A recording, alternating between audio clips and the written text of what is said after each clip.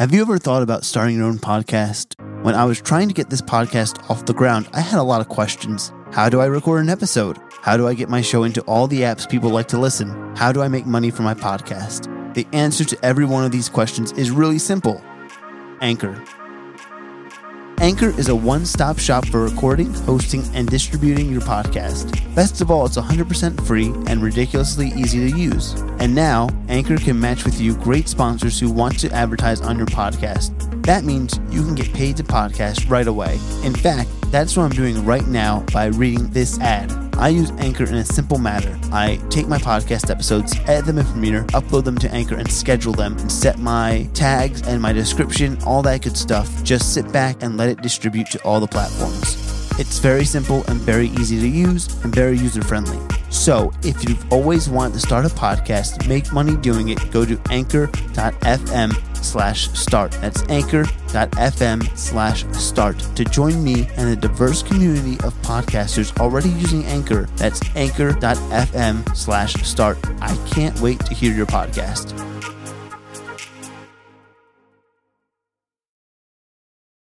Let's go! This is the Chasing the Frame podcast, where we interview people in the TV and film industry, talking about their journey, how they got to where they are today. We do this podcast for the frame chasers. This is for those in the film industry, going hard, let them know who we are. Frame chasers, we're not chasing the fame, no.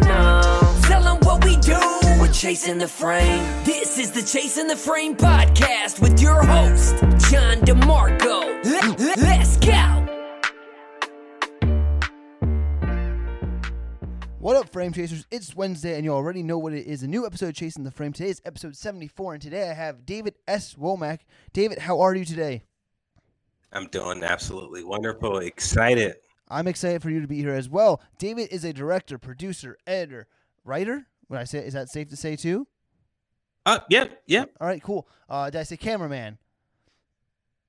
Camera operator, cinematographer. Boom. Anything else that I'm missing? I feel like you're a jack of all trades. Yeah. So, I'm mostly behind the camera, actually 100% behind the camera. I do not like acting, so just don't call me an actor. Okay, so you're not an actor. Okay, just making sure. I knew that already. No. But before we get into the show, we have to take care of some housekeeping like we always do, guys. So first off, we have to thank our affiliate partner, Artlist.io. Honestly, the best music licensing platform for any type of content creator. Thousands of new songs every day and unlimited downloads, which is always a plus, especially when you're trying to find music for any project. That is always the hardest part. Don't you agree, David? Absolutely. Have you used Artlist, by the way? So Artlist was actually one of my top options whenever I need that music.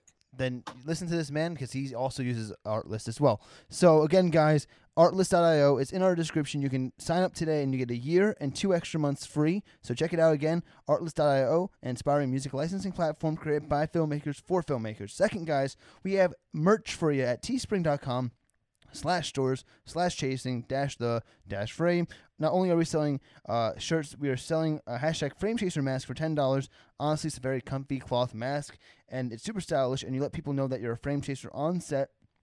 Third, check out our production apparel as well. We're an affiliate partner with them. They have awesome shirts, not only like for camera department, but sound and editing, I think, as well too, and writer, if I'm not mistaken. And I think they have a director shirt, but they also have some stickers too as well. And I'm not gonna lie, they have rap gifts. Well, rap gifts in the sense of like you can buy stuff for your rap team if you're doing production in that regard. And fourth, it's time for the show that I ask for the donations to Church of the Frame. 3 ways to donate: paypal.me/CTF podcast. It's a one-time donation, guys. 2, Patreon, $5 membership a month, which allows you early access to audio and visual content a week before it airs. And 3, in the description below are links to our cryptocurrencies that we have for our Trust Wallet, so you can send a bunch of different cryptocurrencies to us. I think that's the way you can self-fund your own project in filmmaking, but that's just my opinion. But also remember to like our Facebook page as well as subscribe to our YouTube page and hit that notification bell as well on YouTube. So guys, let's get ready. Who's ready to chase frames? David, first question I ask everyone on the show is, where are you from originally? So originally I'm from Philadelphia, Pennsylvania. Okay. And Pennsylvania, I grew up. Philadelphia, a lot of people are familiar with it. is, doesn't have, one of the best reputations. So, my mom got us out of there, going into middle school for me. Gotcha.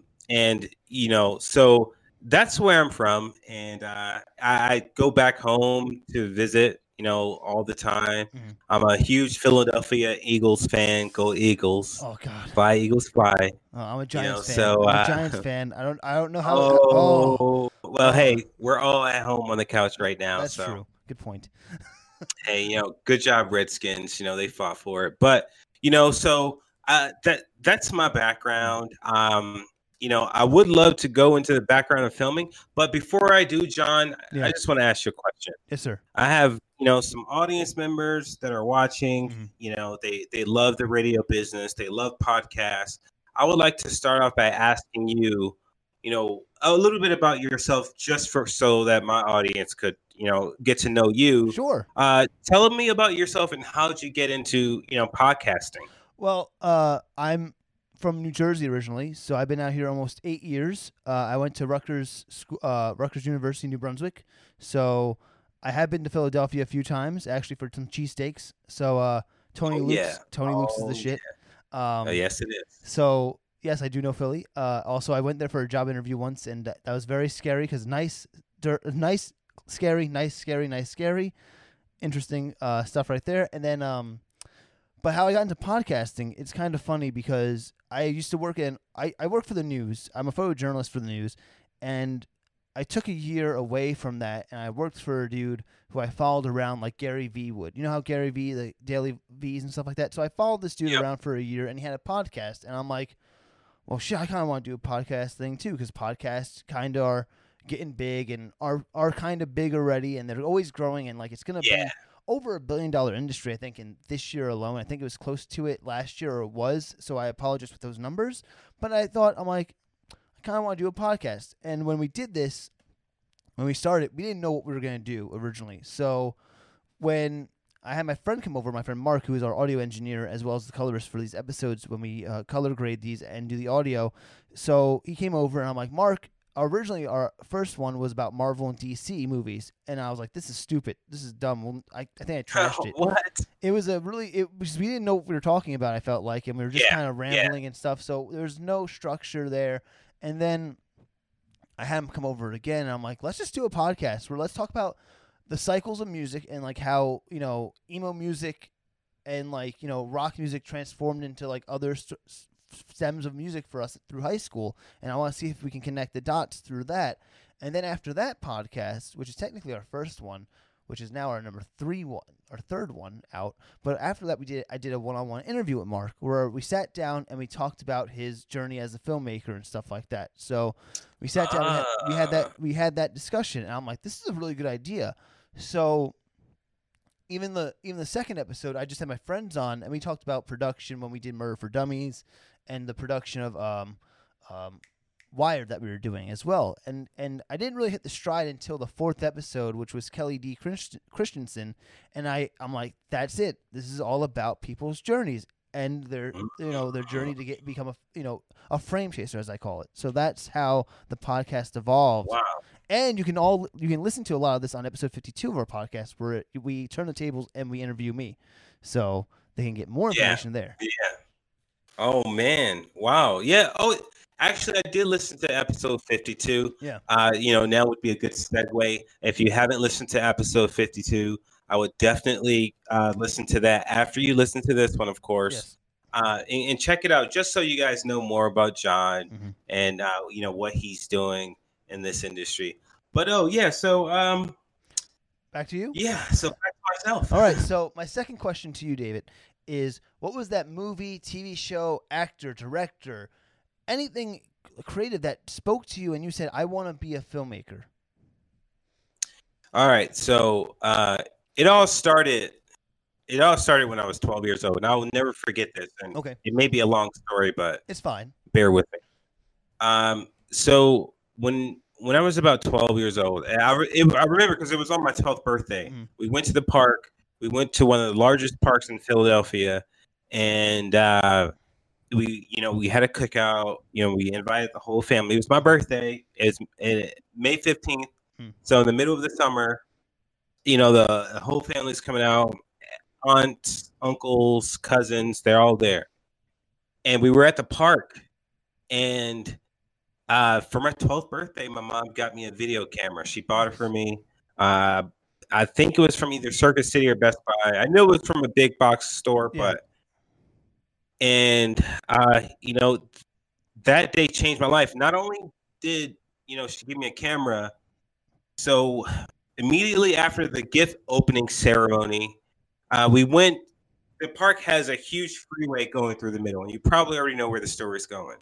So it has a huge freeway that cuts through the middle of the park. Yeah. So we used to run across the freeway, kids, to the other side of the park where the swimming pool was. So instead of going across the bridge, which was I was a kid, so it felt like forever, but it was just, maybe a couple yards up the street.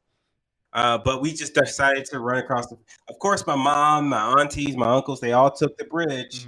We ran across the freeway. It's a rush. But anyway, so long story short, my brother get hit by a car. Oh shit! On my 12th birthday. Oh my gosh! So, I filmed, and when he got hit, I just got a camera, so I'm filming everything, the whole ordeal. And so I got the aftermath. I didn't see when he got hit because once I got the word got back to me, I grabbed the camera, went down there. 12th birthday.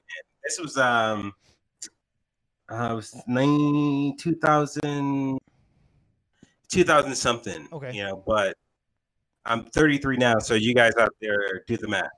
But so get the camera, get a bunch of footage. Everybody's crying. Yeah. The people that hit him, they actually did a hit and run, so they pulled off and just kept on going. Oh fuck! They're on the freeway. It was the freeway. Yeah. So they came back later, but later in the story. But so get all the aftermath. We get the footage, take it home, and back then it was a Sony camera. No, actually, let me correct that. The second camera was a Sony camera. The first camera was a Sharp. I don't know if you remember brand Sharp. They used to actually make cameras. Yes, they do. And it was like a brick style camera with the viewfinder. Yep. And the lens right here on the corner. Oh, I know what you're talking about. So I believe it was on, I want to say a floppy disk. Maybe not a floppy disk, but was it mini DV tape? It wasn't a tape. It was one of the first cameras that it didn't use a DV tape, but it used a DVD. It wasn't a DVD. It was like a compact DVD almost. Interesting. It was like so weird. It was like a compact DVD. You put it into an adapter, and then you put the adapter into whatever your ingest was. So back then it was USB. Yeah. Now everything's USB-C or whatever. But back then it was just USB. Yeah. So, or you can connect the camera up directly to the USB. So it was like, top of the line. Yeah. So got all the footage. We uploaded it onto the computer. And back then, we had AOL, which was the slowest internet, known to man. Agree. There was it's famously known for the dial-up, annoying sound. I'm not going to annoy you guys' ears with that, but it's everybody knows the sound when you connect to the internet, and then you've got mail. Yeah. Well, so you guys know. But so we uploaded the footage, and back then we didn't have Dropbox and cloud drives, so you had to save everything onto your hard drive, which plenty of people still do. But you have to save it onto your hard drive and basically create a link from your hard drive so that I can then share that link, like a file sharing. Yeah, I can share this link. So we created the link. Just to preface, I was in computer programming my entire AP, my entire high school career, elementary school career. So we were already well versed on how to use the computer and how to use the internet. Yeah. And then that goes into my app development, which will. Gotcha. But so we upload the footage, we log on, and we had a file sharing program. It was called Napster. I'm not sure if you're familiar with Napster, but Napster was a huge file sharing program back in the day. Yeah. So we, I uploaded everything onto Napster. We created a link so that we could share it to everybody, family, everybody that wanted to see the footage. So it then gets around to the news station because the news station heard about a big, the traffic was backed up for miles. Yeah. This kid just got hit by a car. So, it's newsworthy. So the news station got a hold of it, of the story. So they wanted to interview my brother. Like, hey, it was a hit and run. We want to find the people that did this. Just get on camera and talk. Yeah. And then, long behold, they asked, hey, do you guys have any footage? And I said, of course I do. So that, long story short, that particular moment is when I feel like I got into news broadcasting. Yeah. Because then they used the footage on the news. They gave me video credit at the bottom, 12 years old. Think about it. Yeah. They gave me video credit. My mom, she could have got the video credit for it, but she was just like, yeah, it's David's camera. Yeah. So, and then after that, I feel like I've been zoned in since within the media and the video world. Yeah. And I don't know if you guys done the math by now, but I'm 33 now. I was 12 years old. So about 20 years ago. Almost 21 years ago. 21 years ago. Wow. Yeah. Well, hey, gotta own it. But yeah, so quite a long time ago, and that was my first, introduction into the news. Now, my mom got me the camera because I always, was fascinated with it, and also, I'm from an entertainment family. My uncle is Bobby Womack. He's a famous musician, R&B singer. They still use his songs in movies today, and so, we were from an entertainment-based family. So, basically, my next thing was to directly go into video and, quality control, editing, that path. So, she, I don't know what made my 12th birthday so special.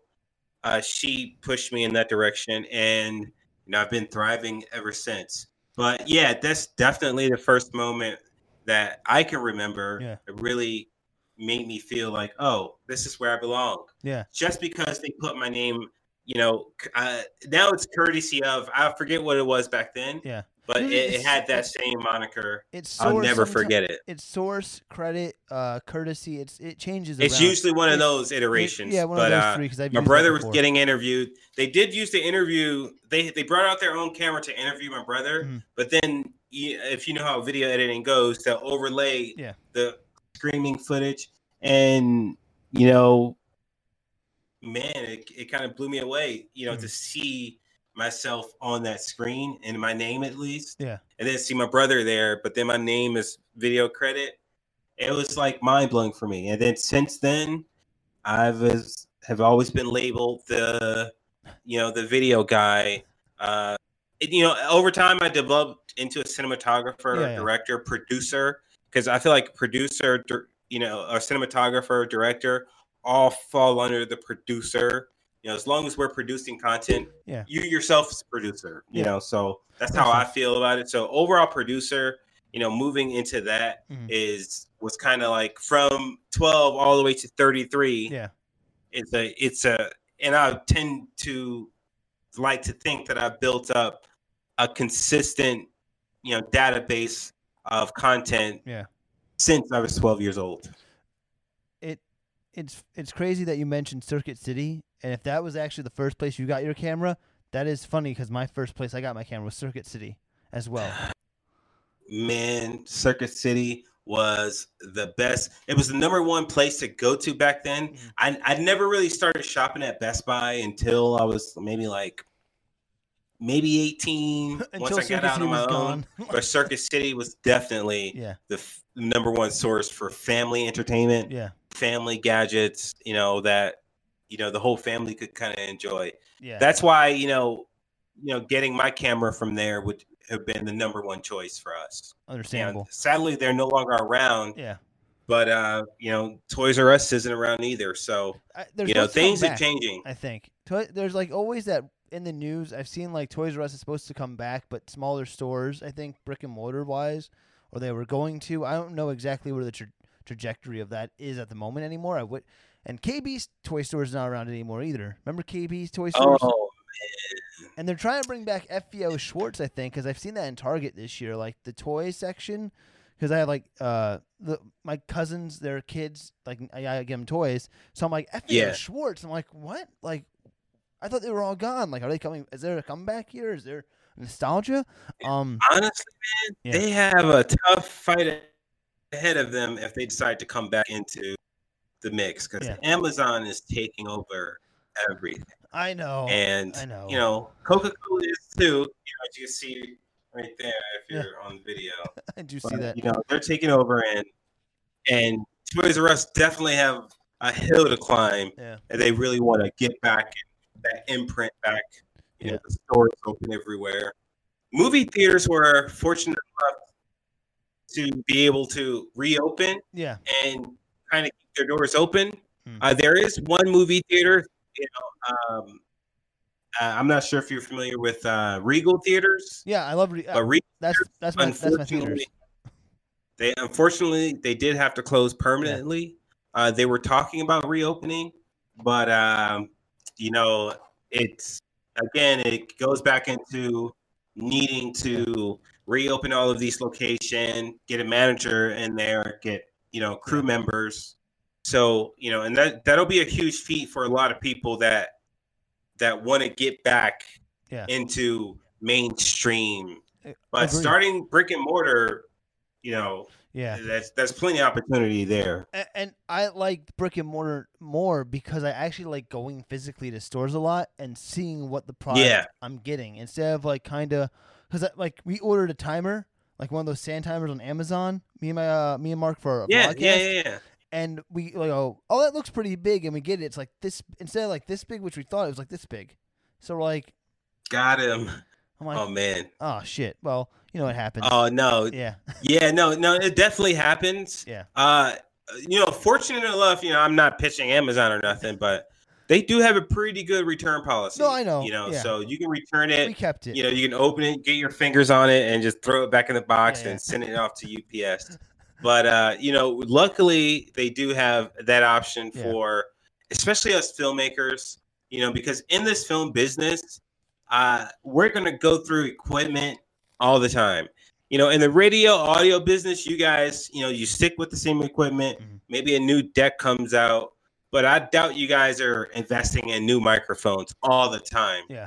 Once you guys get to that point where, this is outside looking in, but I feel like once you guys get to that point of quality, you guys is there. Yeah. Now, in the video world, there's a new camera that comes out with the highest qualities, the highest specs that, all of the platforms kind of lean towards. Yeah. Accepting, but I'm in that boat right now. I mean, I have a Blackmagic Production 4K camera, which I got like 4 years ago or 5 years ago, and I regret getting that camera every time someone's like, "Oh, nice camera," no, because it was good for what it was for the minute, but because it's one of the original Blackmagic production cameras, especially with the 2.5K and the 4K one, the 2.5K goes to like 200 to 1600 ISO. The problem with the 4K one is it only goes to 200 to 800 ISO. And then on top of that, 800 ISO has a fixed noise pattern in low light. So you can't really do low light capability things in there if you're trying to do it. You have to really obviously you have to really light it up, but still like you're kind of nervous about how the shadows are going to fall. And you're like, all right, is that? And then you look at it and you're like, oh, that's a fixed noise right there. And then you're screwed. And then on top, like there's a lot of issues with that camera. And even that, on top of that too, there's an IR pollution on that camera as well. So like I tried to put some ND filters on there, just some basic ass ND filters, because I don't have the fucking money to spend fucking $200 for an ND filter at the moment. Yeah. So I put it on and my footage is brown, and it's like I'm reading into it, and I'm like, it's an IR pollution problem.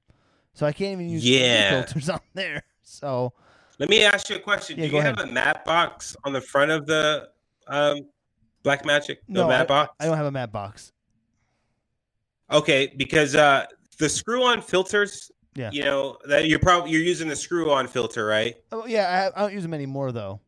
Okay, yeah. So with a matte box, you can slide those filters in, Yeah. and they're usually higher quality because with the screw filters, Mhm. unfortunately, that glass has to be Yeah. cut and beveled and put inside of the wire Yeah. to keep it, you know. So there's a lot of elements that's happening in there where, you know, with the matte box, it's a piece of clean glass, yeah. you know, 4x4. You slide it straight in there. Yep. It gives you the best quality. Yeah. Now, as far as the IR pollution, are there any software updates That camera hasn't had a software update since I got it. So they haven't they haven't given a shit about that 4K camera since they released it, and then they like literally when the Pocket Cinema, the original Pocket Cinema came out, that's when like you knew the time for the 4K was slowly dying because the Ursa came out after, and then and they're like, all right, they don't care about this camera anymore. So yeah, I try to film all of my projects on either the RE Mini or above, the Reds, or even the Ursa Mini, but I think it's the Mini 4.6K Pro. Yeah. Those are the line of cameras that I particularly film with. You know, just because, you know, we have more control over the image and, you know, the final output. And also again, the camera is just one tool in the shed, right? Yeah, no, exactly. You should have a shed full of tools. The camera is just one tool. And, you know, and the camera, you know, in the shed, you'd have a wrench, and you'll have multiple sizes of that one wrench. That's what cameras are, right? It's just a wrench. So with your camera in particular, like you kind of mentioned, the lighting is what's important. Yeah. Because more important than the camera itself, obviously, with, you know, the fixed noise pattern and you know, low light. Yeah. But whenever you even scenes. Okay, let's go into filmmaking. Yeah. Even scenes that you see on TV that are really dark, in real life they're really bright. Oh, they're brightly lit. Yeah. We're never really filming in really dark unless it's really conducive to the story. If a building collapses, you're under rocks. Yeah. You know, you obviously don't really need too much light everywhere. But, you know, for those horror movies, they're usually brightly lit, and then they're bringing down the color in post. So, you know, you always want to make sure your scene is lit. I don't know if you guys are watching, but, you know, I wanted to make sure I was lit from every angle for this particular image. And then when you take it into post, it may even show up darker. You know, see how I got hot spots all over the place? Yeah. In post, you would edit and bring it even darker.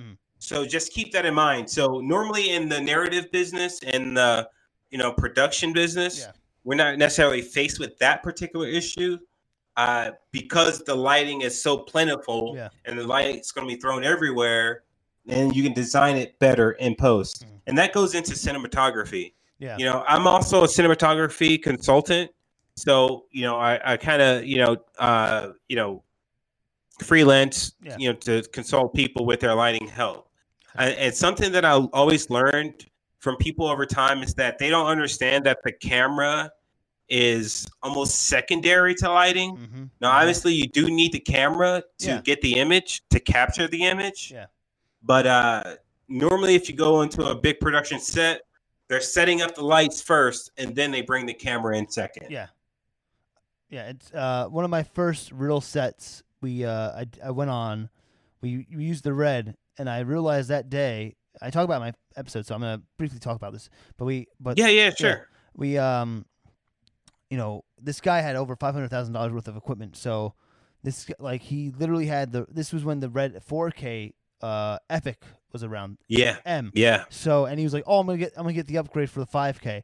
But besides that, we're setting up lights for this stuff, and I'm like, "Holy shit!" Now I understand why people are using Reds and why you need to light. Because before that, I was having the mentality of a cinematographer, because you're like, "Oh shit, it's college cinematographer," where you're like, "Oh, a DSLR. Oh my god, low light, 50mm lens. Oh my god, I don't need lights. Who needs that?" And you know, you can kind of get some decent images, but you look back at it, and I'm like, I can just refix everything here. I know what to do now correctly if I had the time, the money, and the budget for the better things in life to do some things. And I'm like, Yeah, I understand why red and lighting is important. Like why not just the red, but like other cameras too. But like why lighting is important. Believe it or not, Yeah.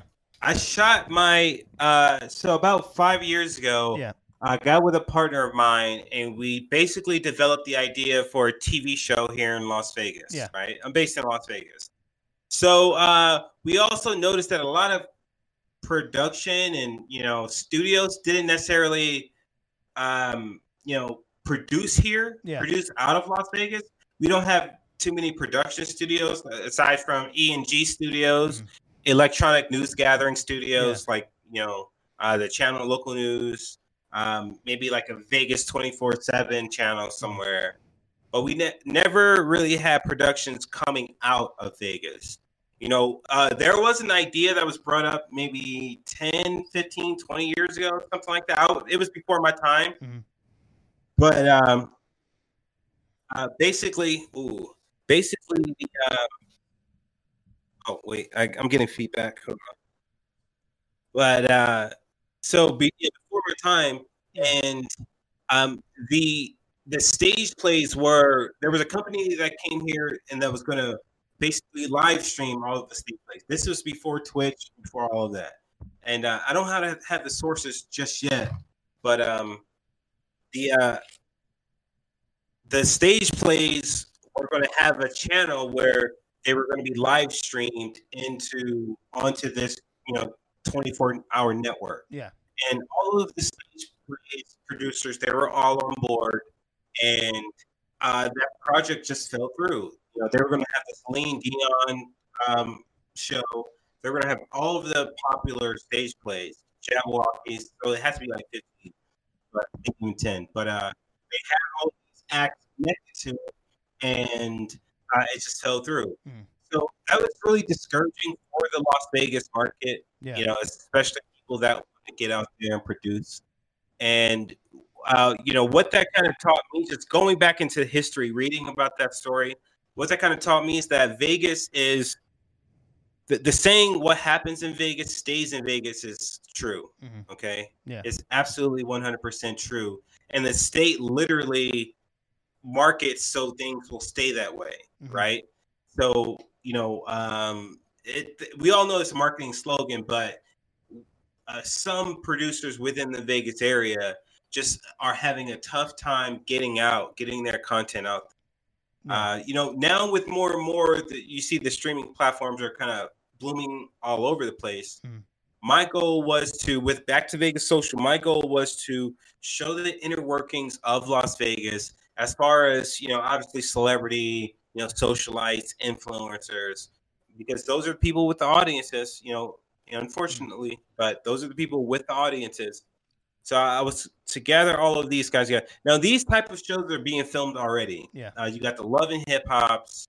You got Housewives of Beverly Hills, Jersey Shore. You got reality shows all over the place. So reality shows is nothing new. It's just that Vegas didn't have a Housewives of Las Vegas, or a Love and Hip Hop, or a Vegas Shore. Jersey Shore ended up bringing their show over here, but there was nothing that was produced out of Vegas. But my goal was to get a reality show, get the influencers all together. Obviously, drama will ensue, drinks will be thrown, and the goal was to get that established here so that Vegas can be taken as not only a stage play, not only gambling, not only making huge tons of money, but also a TV production site. I wanted to, not saying that I can do that myself, but I can help push that narrative along so that Vegas can become a filmmaking capital, not the number one capital, but one of the sites for filmmakers to really come and thrive, actors to come and thrive. And why I chose Vegas? Because it's the entertainment capital of the world. Why isn't it number one for filmmaking and film production? Why isn't there a Netflix studio in this huge desert right here in our backyard? Yeah. There's 30,000 miles and miles of desert. They can plop down a Netflix studio right then and there. Yeah. Instead of squeezing into a small place like Albuquerque, New Mexico. Yeah. How often do you hear about productions coming out of Albuquerque, New Mexico? And that's where Netflix decided to put their studio. Maybe it's the tax incentives too in Albuquerque, because I heard they were better than Vegas as well. I'm glad you brought that up. Tax incentives are important, and that's one of the ways you can hold filmmakers back is by not being fair with your tax incentive. Let's just say that. Yeah. And when you see states that are purposely moving their tax incentive in the other direction, instead of kind of what Albuquerque did was to undercut everybody. Yeah. And then Louisiana did was undercut everybody, which just seems to be a pretty normal practice. Yeah. I think, Nevada will have to be on that list of getting that tax incentive in the right place so that these production companies can come here. Yeah. Make productions, add value into Vegas. Also, Vegas will add value into them. Everybody comes to Vegas anyway. Yeah, no, it's very true. If I didn't live here, would have visited multiple times. You probably would have visited. Everybody, at least is going to come through Vegas. Why not have the productions here, where we have the desert? Why not? So I took it upon myself to actually, become to add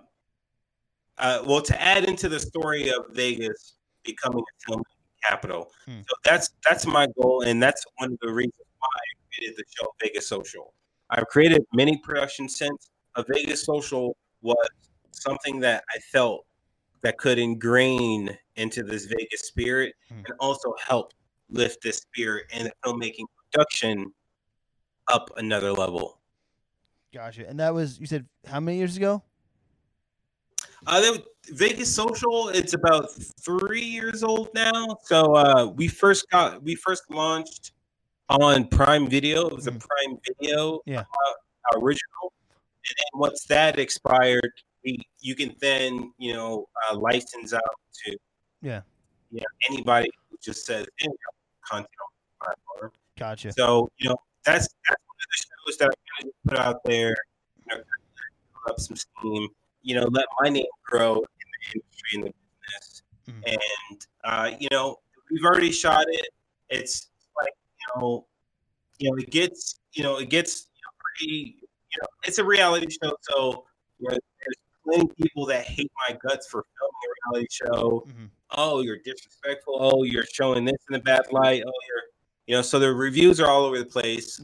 But I would say that I was able to deeply find a cast that are deeply ingrained in the Vegas scenery, the Vegas environment. Try to get people that are born and raised here, people that understand the networks and understand the culture behind Vegas. But that's one of the shows that kind of broke me through into the TV world. So and before I get into that, I kind of want to go to a place that kind of gave me the inspiration for that. I went to LA Film School. I used to work in LA. And coming up in LA, you're on different sets, different productions every single day. I happened to make my way to the Love and Hip Hop set. There was a show called Love and Hip Hop reality show produced by Mona Scott Young, Rockfish Entertainment, one of their companies. And I made it onto set. I saw the way that they did it. They had 4 cameras. They had the whole thing going. They had the actors going. It was all unscripted. And I learned a lot from there. And then I thought, what she did to the city of LA has always been considered Mecca, right, for Hollywood. Of the 1940s, 50s. They won Super Bowl in LA or whatever. So coming from, and I kind of was mentored under her, Mona Scott Young. And, just coming up under her, she kind of taught us that, you kind of have to attach yourself to a city. Yeah. And obviously, you'll grow beyond that, but you want to attach yourself to that city and get to know everybody in that city, all of the movers and shakers, Yeah. do all the interviews you can, talk to as many outlets as possible for one city. And then, once you kind of get the love of your city and, in the stage world, they do local plays, community plays.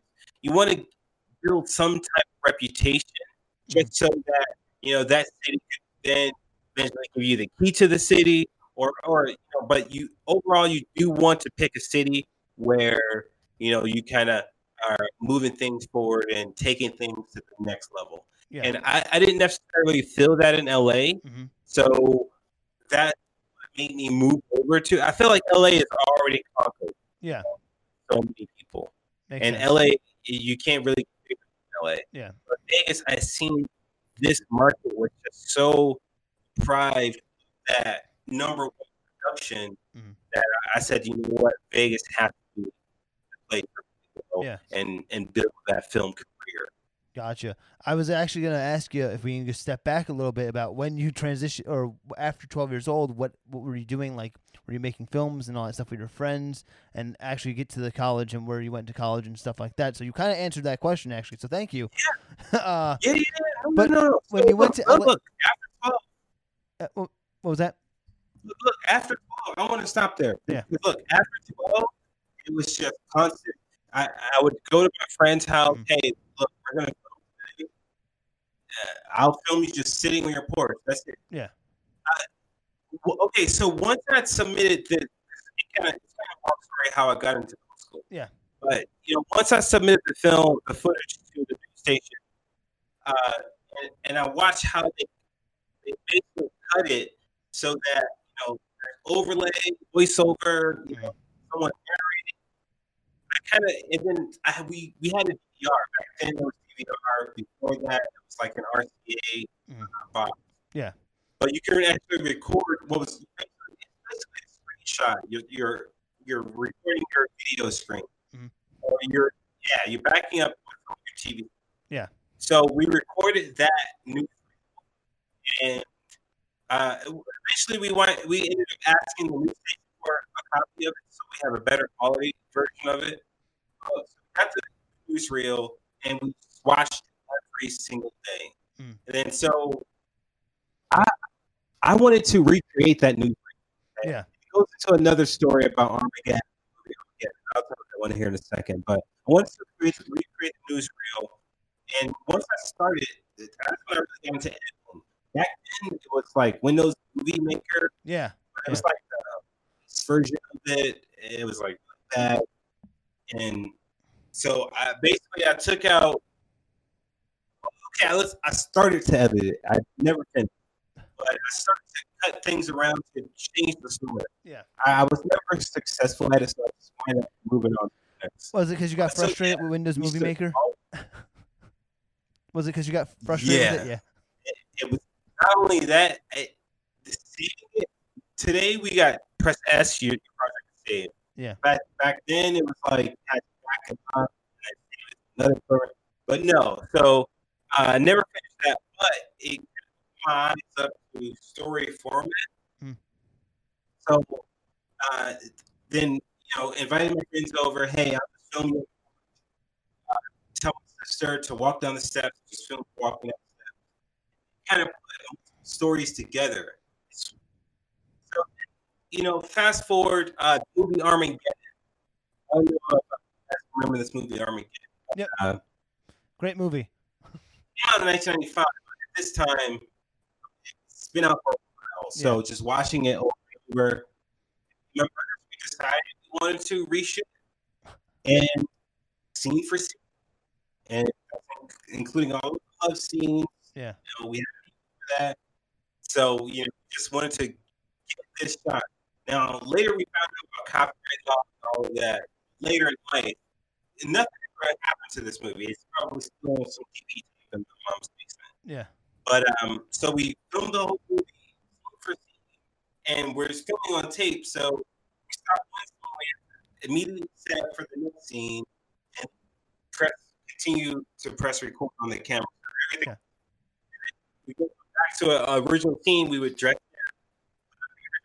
to go back to that. It took us like, oh, dude, it took us like maybe 2 months. And as kids, like that seemed like forever. Our goal was to get it done. I'll never forget that.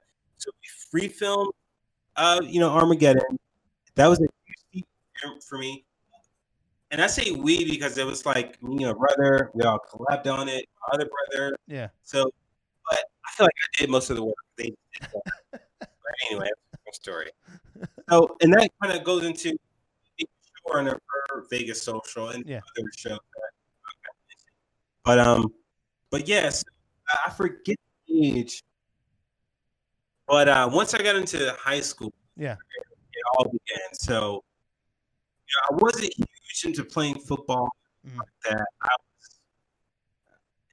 I was a photographer. So, I kind of was like, I was 50. But I'm still diving in and out of the video. But now, teen, girls, high school, that whole. So, but photography was a class that was offered in my high school. Oh man, you're lucky. And I applied for the photography class. I didn't get it. Oh, didn't get in. Well, at least you have photography class. Because they can only accept like 10 people. Yeah, right. So and then they posted that photography class posted in the school newspaper. So that, but I'm glad. I'll tell you why. I'm glad that they didn't accept me because photography just is my thing, and I feel like if I got into that class, I would dove more into the photography. I already got a background in news already. Just technically, I already have background in news. But, so the but that's another moment where I feel like, wow, I've been doing this my whole life and I can't get into that class. This is high school. So it's no big deal because remember, girls' cars, parties, and priorities are different in high school. Yeah, I get it. Yeah. So there's plenty other distractions. So through high school, I get into theater arts, in the stage plays, entertainment. Anything that was entertainment related. I went to a prep school, so that wasn't necessarily a arts focused school. It was prepping you for college, and that's another story. But it was a prep school, so their focus were the core math, reading. So every program that my high school offered, Cape Fear High School, by the way, go Colts.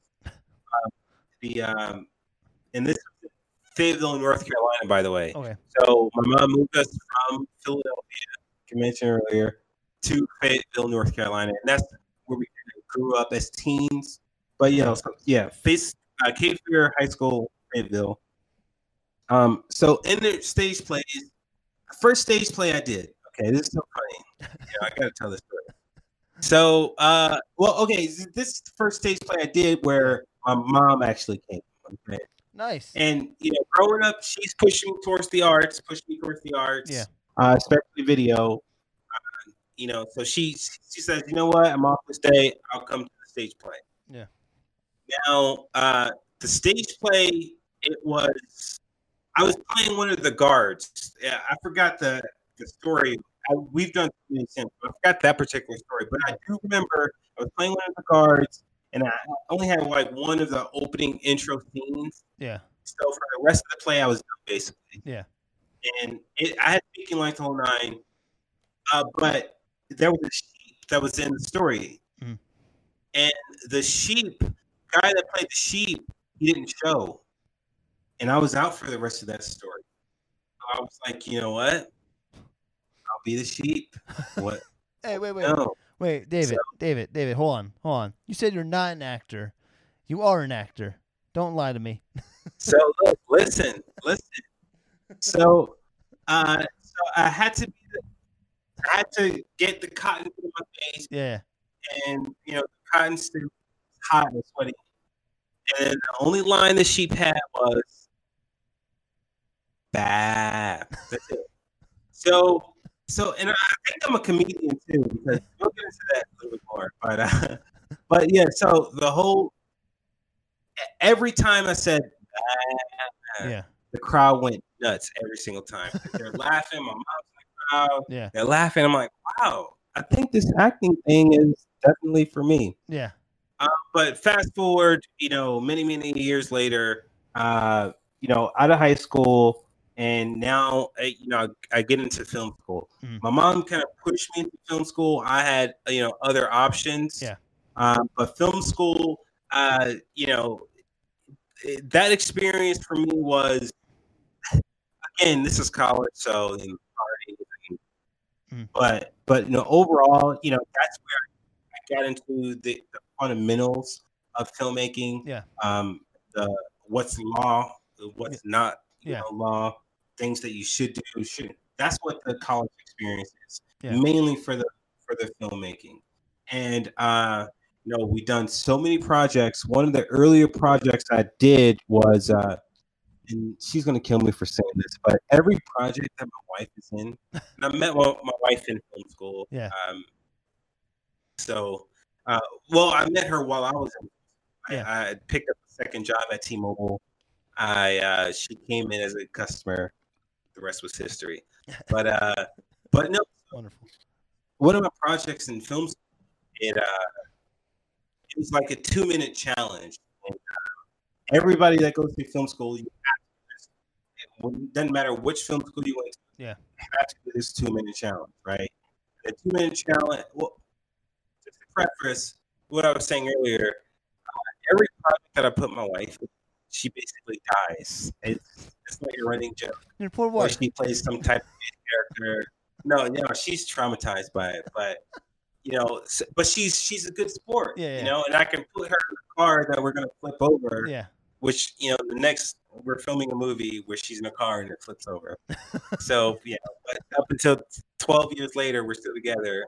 I'm still killing her off, but no. So she's always been a good sport, but she was my number one actress. Coming up through film school, and also living in LA and going to film school in LA.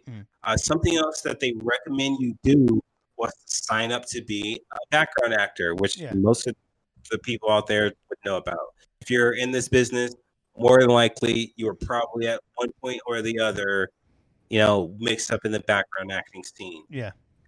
Even Leonardo DiCaprio, Brad Pitt, the list goes on and on. So they recommended that we basically, sign up for a background acting. So, that's kind of where I get some of the acting, kind of the acting bug. Yeah.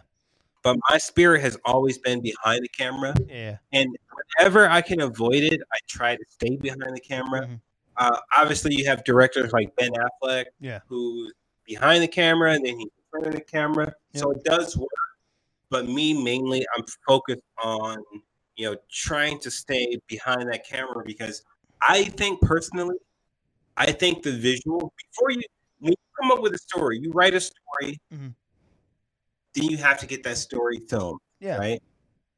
But without the film, without getting story filmed, your story will probably never make it past the script unless you develop it into a book. Yeah. Then that's another way for people to consume it. Yeah. But consumers, they won't mass consume a script. Yeah. Right? Unless it's like for Titanic or something. Yeah. But they mass consume the script. You have to get it into a video form for the customer or the consumers to digest it. Yeah. Digesting words is harder than digesting video. And that's unfortunately is true for across the board. That's why video is consumed at a higher rate. You have bookstores closing all over the place. Netflix isn't going anywhere. Yeah. Hulu isn't going anywhere. Disney Plus. Movie theaters aren't actually going anywhere. Yeah. Because the urge to consume that video content. You could sit here and watch videos all day long. But have you ever tried to read a book all day long? What happens to your brain and what happens when you start to read all of those words? Have you ever tried that? In your adult age, I'm sure when you were a kid, you probably read The Hobbit all day. but is it common for you to watch video all day or to read all day long? Watch video all day.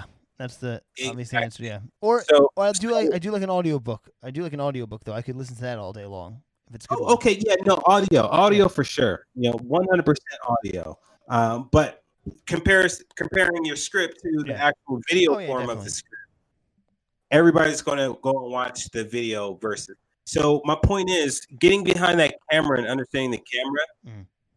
My goal was to make sure that I only appear, my wife, the actors I work with, my family, they only appear in mainstream media with the highest quality. Yeah. And that has I can't necessarily, at this stage, I can't necessarily become a Ben Affleck and be in front of the camera and trust somebody behind the camera as well.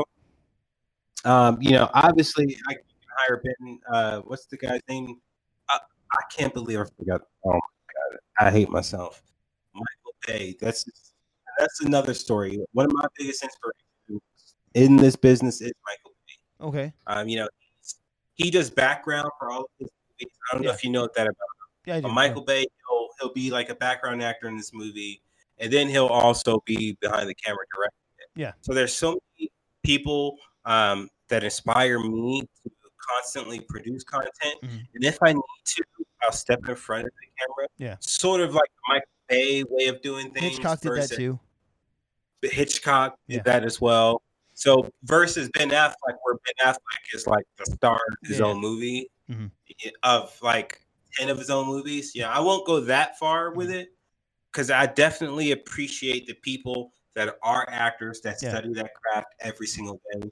They need to be paid properly, or paid at all. Minimum. You make sure they got some type of finance and some type of food in their pocket. Yeah. That and actors, just coming up in the business, they get it rough. Man. Yeah. Me being a producer, any idea that I come up with is going to shoot. Recently, I started doing commercials. Cheerios. We've done Ford commercial, Charmin, Doritos. All right, so I got a story about Doritos. Okay. How it implements into my life as a filmmaker. So right out of film school, I don't know if you knew about it. Maybe 10 years ago, Doritos, which is how long I've been out of film school. But so 8 years ago, Doritos used to hold yearly contests. Yeah, for the Super Bowl. It's called Crash the Super Bowl. Yeah. So of course, being a brand new filmmaker, we're going to film some Crash the Super Bowl commercials. Yeah. Along with other things, but that's how it got started in commercial. So it took us a full day to film the commercial. It's on YouTube. I forgot the name. It's called Girlfriend. Yeah. And there's another version called Boyfriend. But if you type in Crash the Super Bowl boyfriend or girlfriend, it'll pop up. But basically, it was this guy on a motorcycle. He was driving past. Then it camera pans over to a girl getting out of the car with a bag in her hand. And she drops the bag of Doritos out of her bag. The guy driving on the motorcycle, he sees that she dropped the bag of Doritos, and so he started doing donuts in the street. He started doing wheelies. Yeah. It didn't make sense, but he started doing donuts in the street, doing wheelies, going fast, and it looks. She doesn't see him. She looks to see him doing that, and then she turns away and keeps on walking into her house. Yeah. He gets out. He knocks on the door. He tells her, "Hey, you dropped your bag of Doritos." Then she answers. She kisses him on the cheek, and cut. Yeah. Well, she kisses him on the cheek, then she pulls him inside the house, and then they're on the couch together, enjoying some Doritos, watching TV. Super stupid. Then the other version was Boyfriend. Yeah. The boyfriend was, she drops the bag, he does the wheelies, doesn't get her attention. She goes in the house, he picks up the bag, he comes knock on the door. Instead of her answering the door, her boyfriend answers the door, like a muscle-bound guy. Yeah. And then he still ends up inside the house, but this time it's the girl on one side and the boyfriend on the other side, and he's in the middle eating Doritos. Super stupid. I did one. We didn't win, but so But one of my partners, he actually got close. I Yeah. think he even won it. But it was a Doritos commercial where the guy he wants to take the lady out on a date, and then the son comes and he slaps the guy and said, "Don't touch my mom, don't touch my Doritos." It was pretty. It went viral actually. Oh yeah, So I remember that was actually. a big feat for our little group. Yeah. But yeah. So, but the Crash Super Bowl, that was my introduction to, the paperwork of commercials, Yeah. how commercials work, the workflow as far as filming it, Yeah. then also how spec commercials work. So basically, what we were all doing, and Doritos explains this in the contract, is a spec. So you'll do the commercial for free, and then if Doritos happen to like it, then they'll pick it up, Yeah. and then they'll pay you. Yeah. It's simple. And you only want to spec for like big companies like Coca-Cola. these guys. Yeah. Oh, Coca-Cola. I didn't know if we can mention it, but like Coca-Cola, you do a spec commercial, put it on the rotating table, or add some sprinkles into it, add some fun action into it, maybe a beach scene or whatever. Submit it to Coca-Cola as a spec. Yes, it's unsolicited, but that's usually how commercials work. With production studios like Warner Brothers, they have their agent system set up. We can talk about that later. But for spec, unless that company is working with an agency, everything is going to be spec.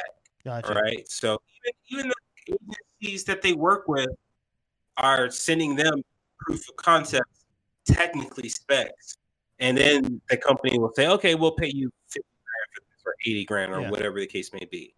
But going into that Crash the Super Bowl as a spec producer, it was like a whole new awakening for me. So I started to grab, Cheerios box. At the time, we got a brand new Jeep Wrangler. Yeah. Every new camera, and then YouTube started to really blow up after that. But I wanted to stick in the commercial spec world because YouTube, these guys were making $100, $200 a month. The commercial spec world, we're making $50 off of a $1,000 production. Yeah. We're making, not $50, $50,000 off of a, or 5,000. Numbers were a lot larger in the commercial spec world, so I kind of stuck on that realm of things versus going to YouTube. Yeah.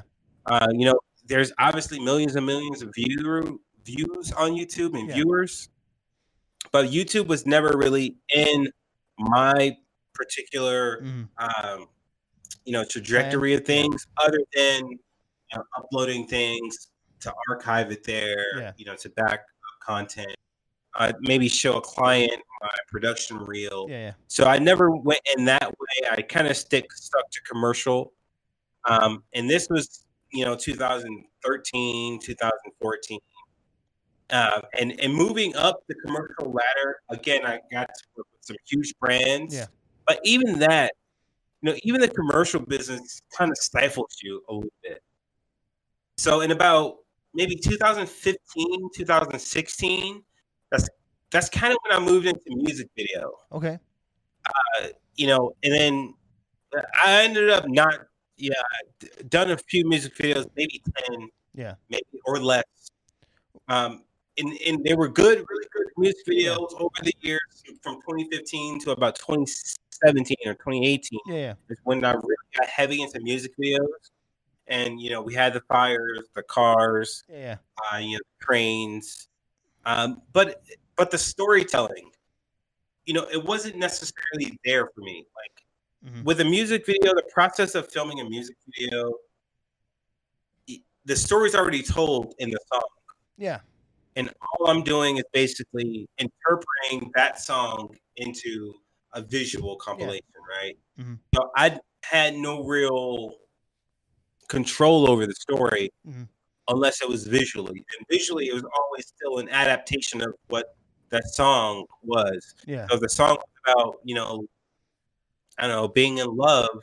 More likely, the video is going to relate to being in love, right? Yeah.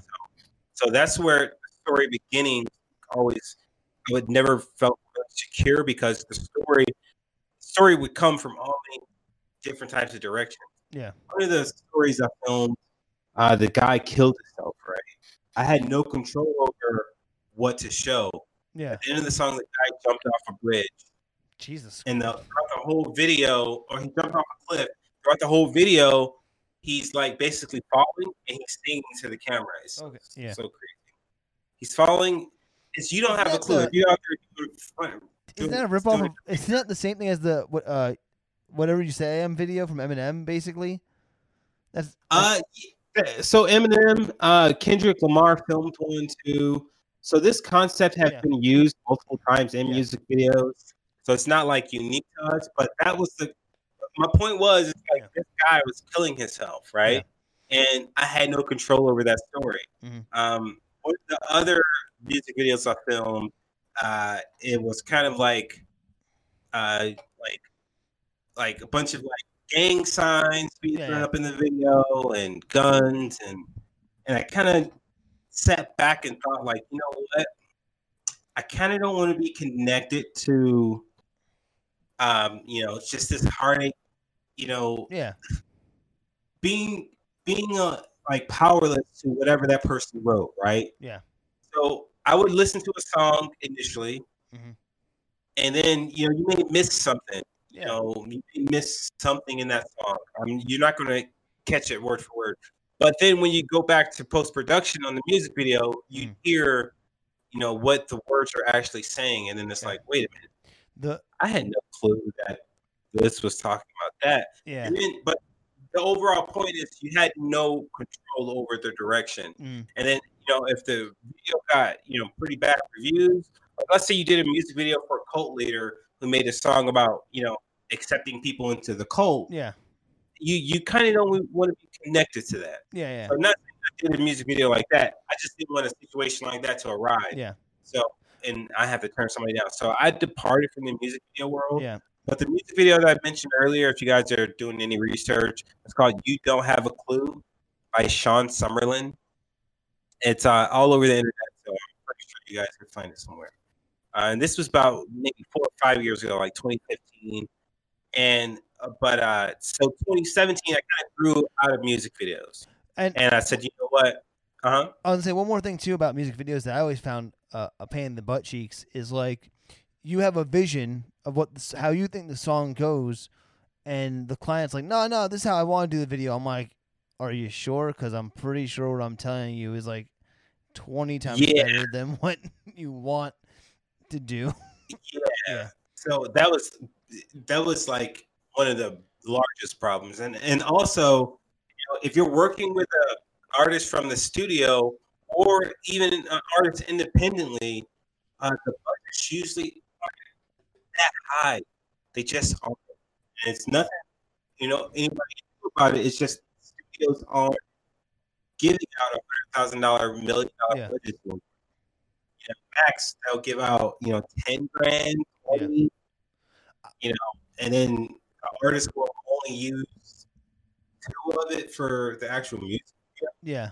And even that too, like, I was gonna say one more thing. Sorry to cut you off, but I was gonna say I actually internshiped at Atlantic Records in the city in New York when I lived in Jersey, and I remember in the video department, I was doing a lot of like logging and stuff, so it wasn't like the actual video production part of it. But I remember getting specs of like people trying to do music videos or something, and like they're just the artist outlines of what they're gonna do, and I'm like going through them, and it was kind of crazy of like what like I'm like, oh shit, and then you see it, like I'm like, oh yeah, this is the music video. Oh shit, this is crazy. So it was pretty cool. Yeah, out there. Yeah, it's a pretty lengthy process. Yeah, but the length and the process didn't necessarily change over the last 20 years. Yeah, the only thing that changed was the value that these companies are putting into music video. Because now everything is being consumed every second. Yeah. Right after this, your listeners, are probably gonna, either search for me or look for some videos out there of me or even you, but they're gonna go back to consuming the video content. So no matter what, even after you film the music video, the audience is gonna go back to whatever the next music video is playing, right? So then that audience member just they fit perfectly into YouTube's algorithm, but as individual artists, the audience is designed to watch your content and scroll on to somebody completely different from yourself, Yeah. and you'll get a Kanye West music video. Right below that, you'll get a Taylor Swift music video. Right below that, you'll get an Ariana Grande. So it's like an endless carousel of content that we all kind of have to make sure we kind of stick in with. Yeah. Gotcha. And also, I had another question. I have 2 questions for you. This might kind of blend into where you are now too. But did your favorite directors change at all from college to where you are now? And did your favorite what are some of your favorite cinematographers as well? Like, who inspired you? Yes. So I would. Okay, let's talk about figures, because everybody that I'm going to mention are just all producers in some way or another, right? Yeah. Let's talk about producers like Michael Bay. Roger Deakins is a cinematographer. We're going to talk about these guys as producers, right? Yeah. Because they're really, every step of the way. Yeah. It's just that they're the big name on the. But Michael Bay, recently it's Roger Deakins, but before Roger Deakins, it was Quentin Tarantino. And I'll tell you what. Michael Bay, obviously his movies was number one in theaters for a long time. Yeah. The Armageddon, the movie we recreated or repurposed. Yeah. Then he came out with the Transformers sequels, and then that led into 8, 9, 10 Transformers movies or iterations. And a huge, much respect to him. I actually met him once in LA. And, it was kind of like he was at a table and we went up to him, hey, Yeah. That's kind of the story. But yeah, he gave us some really good conversations, really good notes, and just right there on the fly, you can learn so much. And that goes back into something I kind of mentioned. I'm going to want to mention later, but yeah. So, and then after that, he just had a huge impact. So just watching him over the years, keeping my content action-based, right? Yeah. For a long time, I kept my content action-based. About 2017, I filmed a documentary. It got all over the place. Again, we licensed it everywhere. It was a travesty what they did to it. But the documentary is called Taking the Curve, right? So I was hired by a producer to film this documentary, Taking the Curve. And the documentary was about a hot button topic. It's about the whole flat Earth topic, right? Hot topic. And it was a major hot topic. Had a bunch of interviews. Then we got placement all over the place. You name it, we got placement there. Yeah. And then all of a sudden, Netflix does a ban on conspiracy theory documentaries. Yeah. And Hulu does a ban on conspiracy theory documentaries. And Netflix or Amazon Prime and YouTube and everybody just kind of, and then I'm not sure if a lot of you guys heard about the Alex Jones. He got, a lot of platforms. But then for some reason started to basically silence those conspiracy theory. Now I'm not necessarily a conspiracy theorist, but the hardworking people that worked on these productions that had nothing to do with the topic of the. Yeah. A lot of TV shows you see at the bottom it says, the views expressed here are not. We had that in our documentary. Yeah. Most of the other documentaries had it, but the other stuff decided to go purge all of that work. So that kind of woke me up to one about how what topics and how it could drastically change, the entire production schedule, and entire production release. Mm-hmm. And also, two, is the power that all of those companies have. If they feel like something is being a conspiracy, they can shut you off. I get it. They're the big town. It kind of did wake me up to. I kind of felt powerless, in a sense. I kind of felt like it let us down. Mm-hmm. So, with me personally, I kind of started to we're more towards, you know, I guess not as known subscription platforms pay just the same amounts. Yeah. But so recently I started to do a lot of business with like TV. I'm sure you heard about Tubi. Yep. Tubi. So I started to go that direction more Yeah. because when they purged my content, and they didn't purge all of my shows. I got many shows all over the place. Yeah. But that particular piece of content, it's like they silenced the voice of the creators in that content. Yeah. In that particular documentary. The producer of the documentary, he was pretty pumped about it. It's just, you could see the power, and what they could do, they could wreak havoc on a lot of production sets. Luckily, I'm in the business of producing content for writers, so my business will always continue. But to see the sad faces on the crew and the other producers that actually wanted to see the documentary explode, which was on its way to exploding. You can still find a trailer out there somewhere, but it's just, since then I kind of stayed away from those mainstream brands, just because at the flick of a switch, they can just turn your entire lights out and silence your voice, which, it's a gift and a curse. I get it. But, what they did with that particular production, I wasn't too happy about. Yeah. But also, I do want to mention that, that didn't stop me from wanting to produce. So I'm not completely shut out from those large companies. I'm just going to stay away from them just until I establish my place in the industry, in a proper way versus being known for, that documentary. It's already a hot button topic, and there's plenty of people that believe in the size of the flat Earth idea. But to give the people that don't believe in flat Earth, to give them a reason to point and say, "Yeah, see, we told you that this stuff isn't."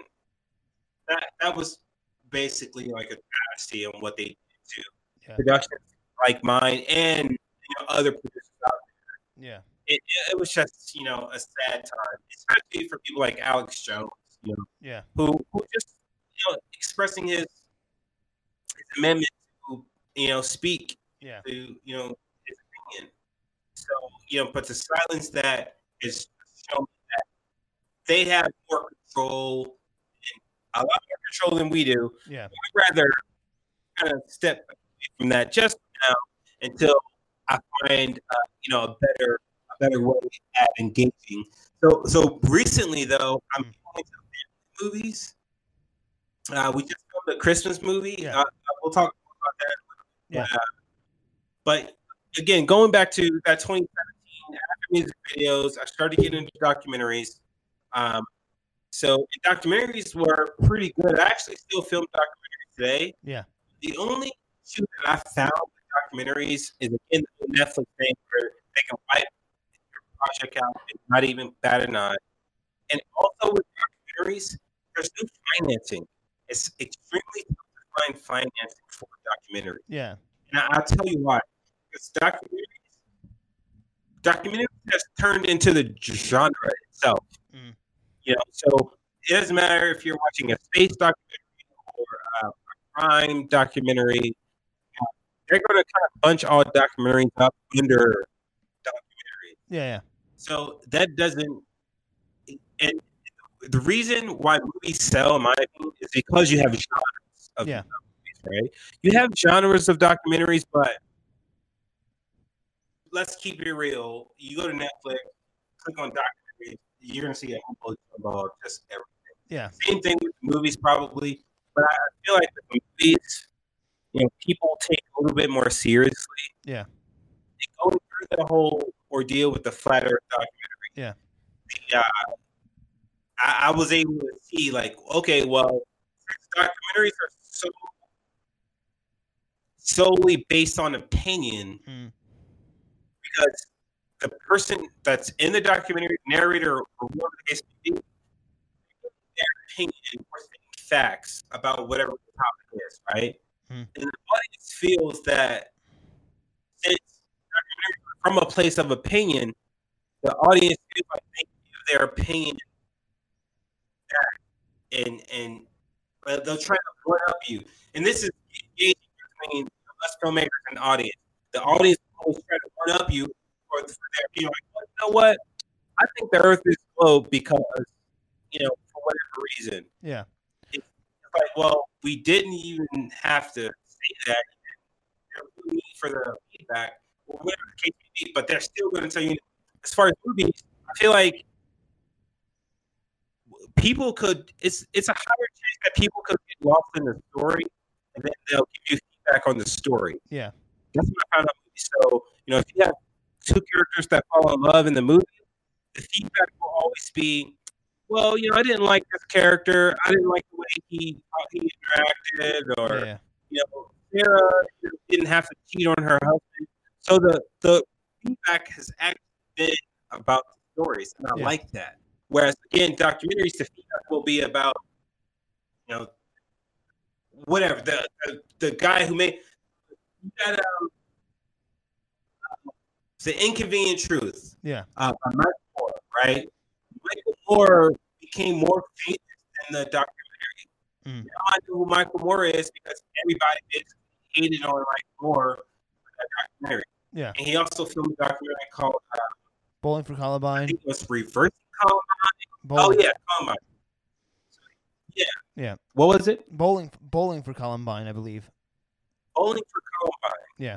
So that's when Michael Moore kind of exploded, right? Yeah. So I feel like with documentaries, people feel like they can give you their honest opinion about you.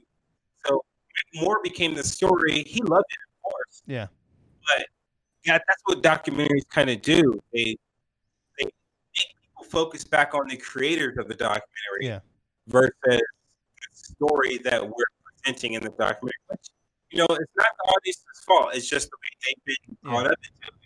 But with movies, I feel like when you put together a good story and a movie, let's say the movie was about the flat Earth, right? Yeah. And there was a character named John in the movie, and he's, kind of, let's say he took over the world and kind of told the world, like, hey, the Earth is flat, and the world started to believe the Earth is flat.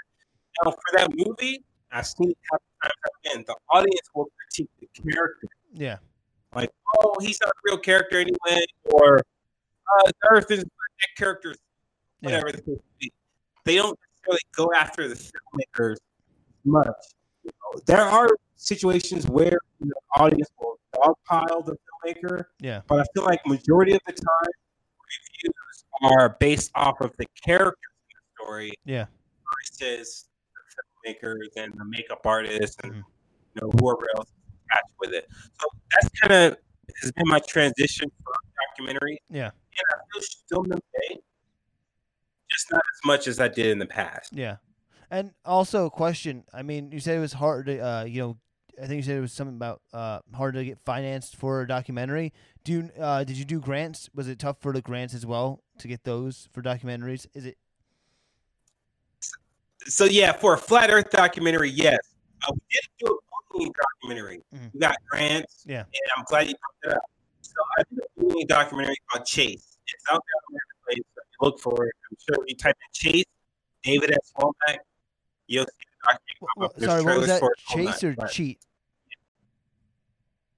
Chase. Chase. Okay, sorry. C-H-A-S-E. Chase. Gotcha. So the documentary called Chase, it was about bullying. Like you get chased through the playground. Yeah. Chase. That's where it started. It's about bullying. It's about classroom bullying. This young girl tells a story about how she got bullied. And, bullying is another hot button topic. Trust me. Oh, well, that girl's a bully herself. Like, just by listening to the girl's story, people think that she's the bully. It's just so crazy. But anyway, so since it was a bullying topic, it was to bring awareness to bullying, we got grants, we got promotion, we got promoted on Fox News. Yeah. There's we did radio interviews, the whole nine, and we actually got funding for it. Now, since we decided to go the nonprofit route, that particular production, We forwarded it, the grants on to charities. I think the family started a charity. So we forwarded it, along to charities. Yeah. But definitely the topics that you choose, just pay attention to that topic because that'll be the driving force when actually looking for funding and help getting it funded. Yeah. But prior to us actually producing it, it was already fully funded prior to shooting it. Gotcha. So after it's shot, then pitching it all around to networks, they were all like, yeah, it's a documentary. Yeah, no. But getting it placement, at for free, with no licensing fees, everybody will accept it. But to actually make, you can make documentaries all day, but to make a serious profit, you have to, draw up some type of controversy behind it. Yeah. Hence, Michael Moore, who's a documentary about Columbine, and then another documentary was about the World Trade Centers. Yeah. He picks huge hot button topics, especially immediately almost after the incident has happened. So, he was able to get into the business that way. But, if you're coming up in the documentary business, just know that marketing that documentary is going to be one of the largest parts of getting that documentary out there. Yeah. Again, I still film documentaries today, but with stories and curated stories and scripted stories, have more control over where we want the audience to go. Yeah. I don't want the audience to always, again, go back to Michael Moore. I don't want the audience to always kind of attack the filmmaker. Yeah. I don't want the audience to always attack my film. Yeah. I want to make some family content. I want to make content for women. I want to make content for men. Mm-hmm. I want to make content for everybody. Yeah. So black men, white men, wherever you want to go, I want to make content. Yeah. So it doesn't necessarily like kind of pigeonhole me into looking for the next hot button topic. Yeah. You know what I mean? I understand what you're saying. Yeah, movies kind of go that direction sometimes, but you can create stories. Original stories are created all the time. Yeah. Where make a documentary about an original story, I can't really think of a major documentary where the original story was the topic. Yeah. There's always an underlying news story that's basis of documentaries usually.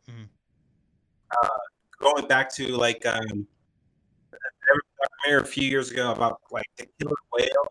Yeah. And SeaWorld or something like that. Black something or So other, right? that made it newsworthy because one of the whales killed the trainer. Yeah.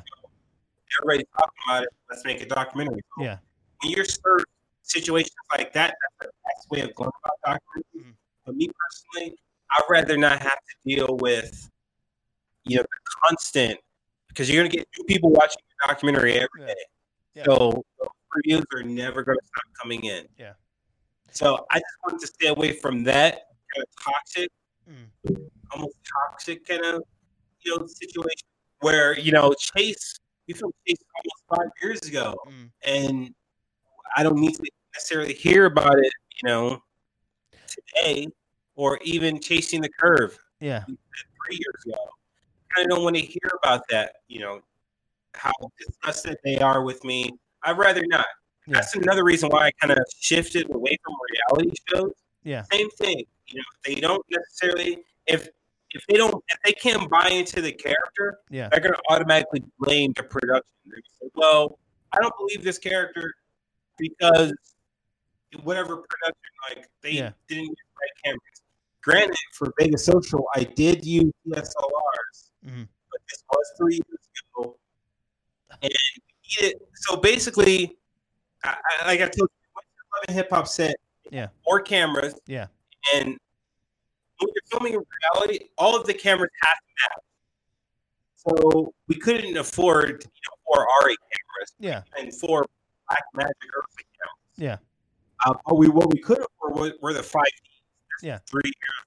4 years ago, where the 5Ds were really big. So we couldn't afford 4 or 5Ds. So we shot it all in DSLRs. It was a train wreck. you know, of course, Why was it's it a a train reality wreck? show, so you're shooting all over the Oh. place. I was saying, why was it a train wreck? Okay, filming with DSLRs. The batteries doesn't last too long. Yeah, Memory cards will fill up on you. that's true too. The cameras will overheat. Very true.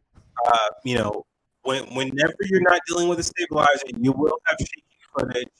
Yep. One of those cameras fall, they're gonna break. Yep. Something's gonna chip off of it. They need to be. Unless you have extra batteries, you kind of have to keep it close to a wall charger if Yeah. you're going to use it long form. So mix all of that up with an unpredictable cast. Yeah. You don't know what they're going to say. You know, we're all recording from different angles, but you know, we all start recording at the same time. Yeah. So generally, all of our batteries would die at the same time. Well, that's good at least, So right? we would all go through the extra battery, Yeah. and only two of us will have the extra battery because the fourth battery went out because Yeah. it ran out of juice. And not because it was used, but just because it ran out of juice, it decided to run out of juice. Yeah. So, and then these type of things will happen constantly. And then the sound engineer, you know, one day he shows up, next day he doesn't. Okay, now we need lapel mics. Yeah. Oh, we need batteries for the lapel mics. Yeah. So by just filming a TV show over, I think we filmed it in the summer, so for about 3 months. Yeah. Yeah, I guess it wasn't a train wreck, but it's not easy. Yeah. Okay, it's a lot of running around, a lot of late nights, a lot of revising scripts, Mhm. a lot of changing characters. You know, tons and tons of footage. Yeah. But next time around, I'm definitely going to use all of those spinning pros. Mhm. We're going to use 4 of those. We're going to use boom mics along with lapel mics. We're just going to do it a whole different way. Yeah. So I guess in retrospect, I see it as a train wreck, but I've learned so much Yeah. from that production. Actually, we filmed another show. Mhm. It's called Blunt Talk. And Yes. Blunt Talk is on a channel called Cannabis TV. Basically, there's a trailer out there somewhere, and if you're not signed up to Blunt Talk TV, you probably won't see it. Mm. But it's basically celebrities, influencers talking to the camera, smoking a joint while talking about topics like sex, relationships, Yeah. dating, just random topics, right? 6 episodes, so it's really short. It's been watchable, but what filming that we kind of got that film all in one day. Yeah. And everything I learned from Vegas Social, I was able to apply it for that production so that we can get it filmed. Well, actually, it was more like a couple days, but we still got it filmed in a lot less time than what it took for us to film Vegas Social. And remember, keep in mind, this is all pre-COVID. I didn't think I could film Vegas Social during COVID. Like, no way. Yeah. We had nightclub scenes. Yeah. Yeah. We had playhouse scenes, park scenes. Oh man, Yeah. the world has changed, and that kind of brings up another topic, man. It's COVID. Yeah. As a filmmaker, I personally don't feel like COVID has stopped production for me Mm-hmm. because I'm so used to going on hiatus for 3 months that Yeah. going into quarantine was like, oh, now I just gotta film inside. Yeah. Okay. So we started to produce a lot with my kids. They have a YouTube show. Nice. It's for kids, so kids let the kids have fun with that. So we got to producing the TV show for the kids. It gave me a lot more time to really build up, like reestablish connections I had. Yeah. So, calling actors, calling producers, getting on them, tapping their brains, what they've been doing. Yeah. Getting them excited to, when things open back up, getting them excited to go back out and do some more. Yeah. And also, that kind of leads me into this app called Clubhouse. Mm. Clubhouse, it has this group where it's nothing but videographers, directors, producers, from the highest level all the way down to the lowest level. And that's where we all can basically come and kind of talk about ideas. This app blew up over quarantine. Mm. It was actually, I think it was developed in March, and then it opened up for creators, come to a place where we can all talk about production, exchange ideas. But but other than that, quarantine really didn't slow anything. It just kind of postponed a lot of things for us. But now that things are starting to open up, hopefully start filming a Christmas movie. Mm-hmm. What was that like? What I learned about filming this Christmas movie is that if you don't have snow in your Christmas movie, it's not a Christmas movie. Okay. I don't care if you want to say, well, Die Hard was a Christmas movie and Die Hard had snow. Yeah, Die Hard had a wide shot where there was snow on the rooftops. Nobody really remembers that, but Die Hard actually didn't have snow, which kind of confirmed it being a Christmas movie. But if you don't have snow in your Christmas movie, it's not a Christmas movie. So I live in Vegas where, it's 78 degrees. Recently started to be 50. Wait. The temperature's never really low enough. Lethal Weapon's a Christmas movie, and that doesn't have snow. You may want to rewatch that movie because if they're calling it a Christmas movie and there's no snow in it, that's a problem. But no, you can literally Google what are the elements for a Christmas movie. I know this because I did it. Yeah. What are the elements for a Christmas movie? You want to have presents, you want to have a Christmas tree, you want to have a Santa Claus, and you want to have snow. Yeah. I'm going to watch Lethal Weapon. It's considered a Christmas movie? I believe so because it doesn't. All right, hold on. I have to watch Lethal Weapon again, but I remember talking about this. Not talking about this. I want to watch it again. Recently, I heard someone say that's a Christmas movie because then Joshua comes to the house. It's Christmas time. Huh. I want to check that out. And also where Riggs. Yeah, and also where Riggs is doing his drug deal is at a Christmas tree boutique thing. What? And there's no snow? Yeah, there's no snow. Whoa. It's also in L.A. I mean, when's it snow in L.A.? Yeah, that too. Yeah. Even in Vegas, it would have been a lot more believable if we didn't have snow because it is Vegas. Yeah. But that's something that I did learn though. And also, just going into the movie business, you want to have expectations. Yeah. You want to set goals. So, and that leads me into setting goals for yourself, especially in the movie business. Mm-hmm. It's super important, and I say that because when the production costs $50,000, and if you let's say you're done with the film, you get it edited, quality control, everything's good. You submit to Netflix. Netflix is only going to pay you $14,000. Yeah. That doesn't. You're still in the red. Yeah. So Netflix is going to want it for a year, and they may even want 40%. But if you're lucky. But let's say they get it for a year. The year passed. Then what are you going to do? So what you do is pitch it to another network. Yeah. And preferably, I would go with a network that doesn't have an exclusivity clause, so you can have it on multiple networks. Because the only way you're going to get back to that $50,000 that it cost to film that movie, you're going to have to put it on multiple networks. Yeah. So, and then that's another reason why I'm kind of moving away from the Netflix and HBO Max. Yeah. I've had much success with all of them, but those companies love to have some type of ownership over the content. Yeah. Now, if I get it on Netflix, they hold it there for a year, and they also take 40%. That means once I move to another platform, Netflix is going to want 40% of whatever that licensing. Yeah. That's kind of fucked Hulu, up. HBO Max, same thing. Yeah.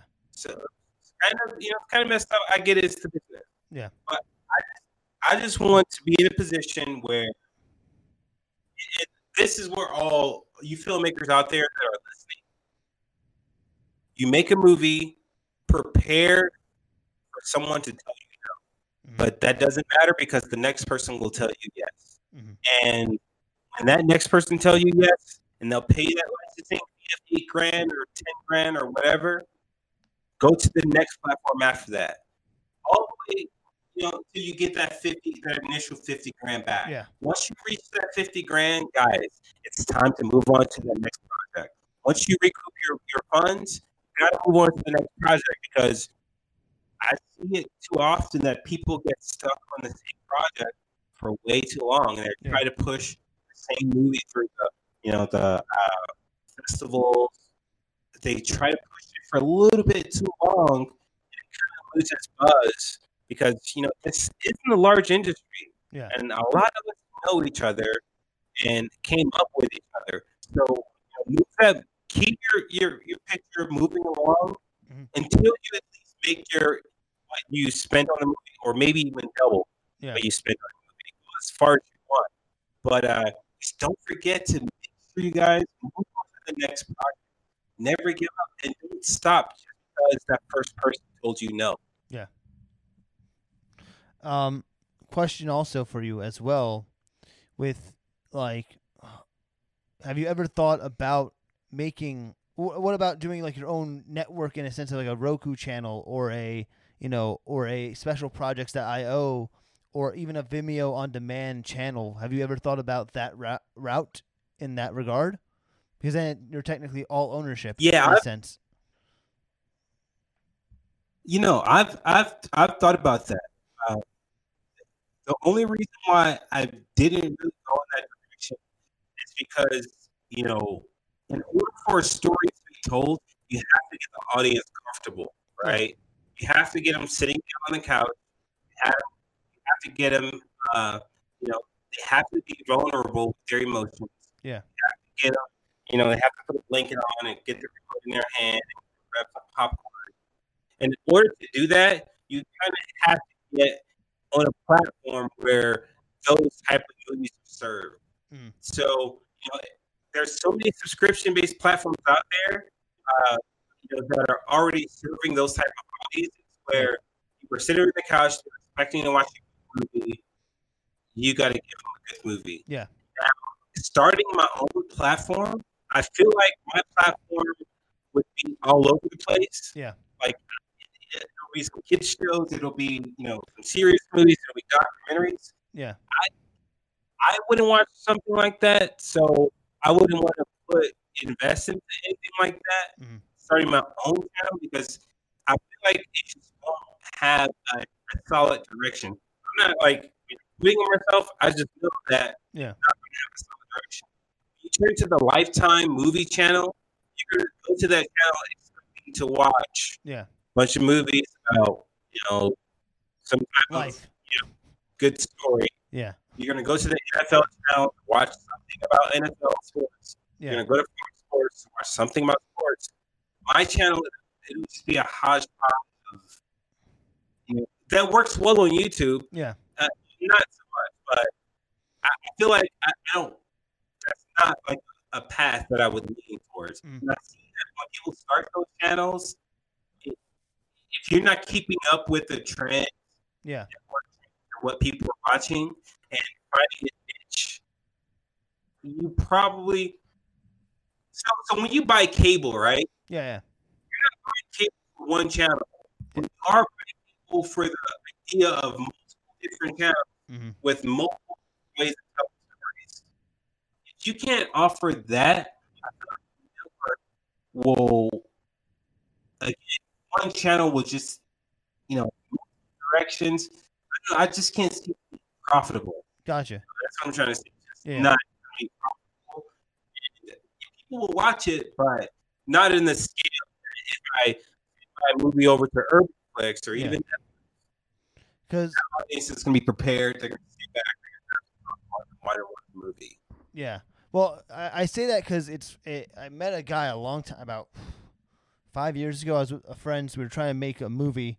We had a short we made, and we were going to try to get funding for a film. And he was telling us how he has his own subscription platform. They have their own subscription platform basically, and how they just have a bunch of content every day, just rolling in content, like anything, music videos, this, that, and the other thing, daily. And apparently it's a paid for subscription model. But he was saying people, 2/3 of the customers that go for that 30-day free trial will stay signed on So he's like, I'm making $80,000 a month or whatever it was, or some shit, like some astronomical number. Actually, I was like, but like, wait, what? So that's why I always thought about. I'm like, well, there must be a way to, make your own network in a sense and make it work. So that's why I was wondering.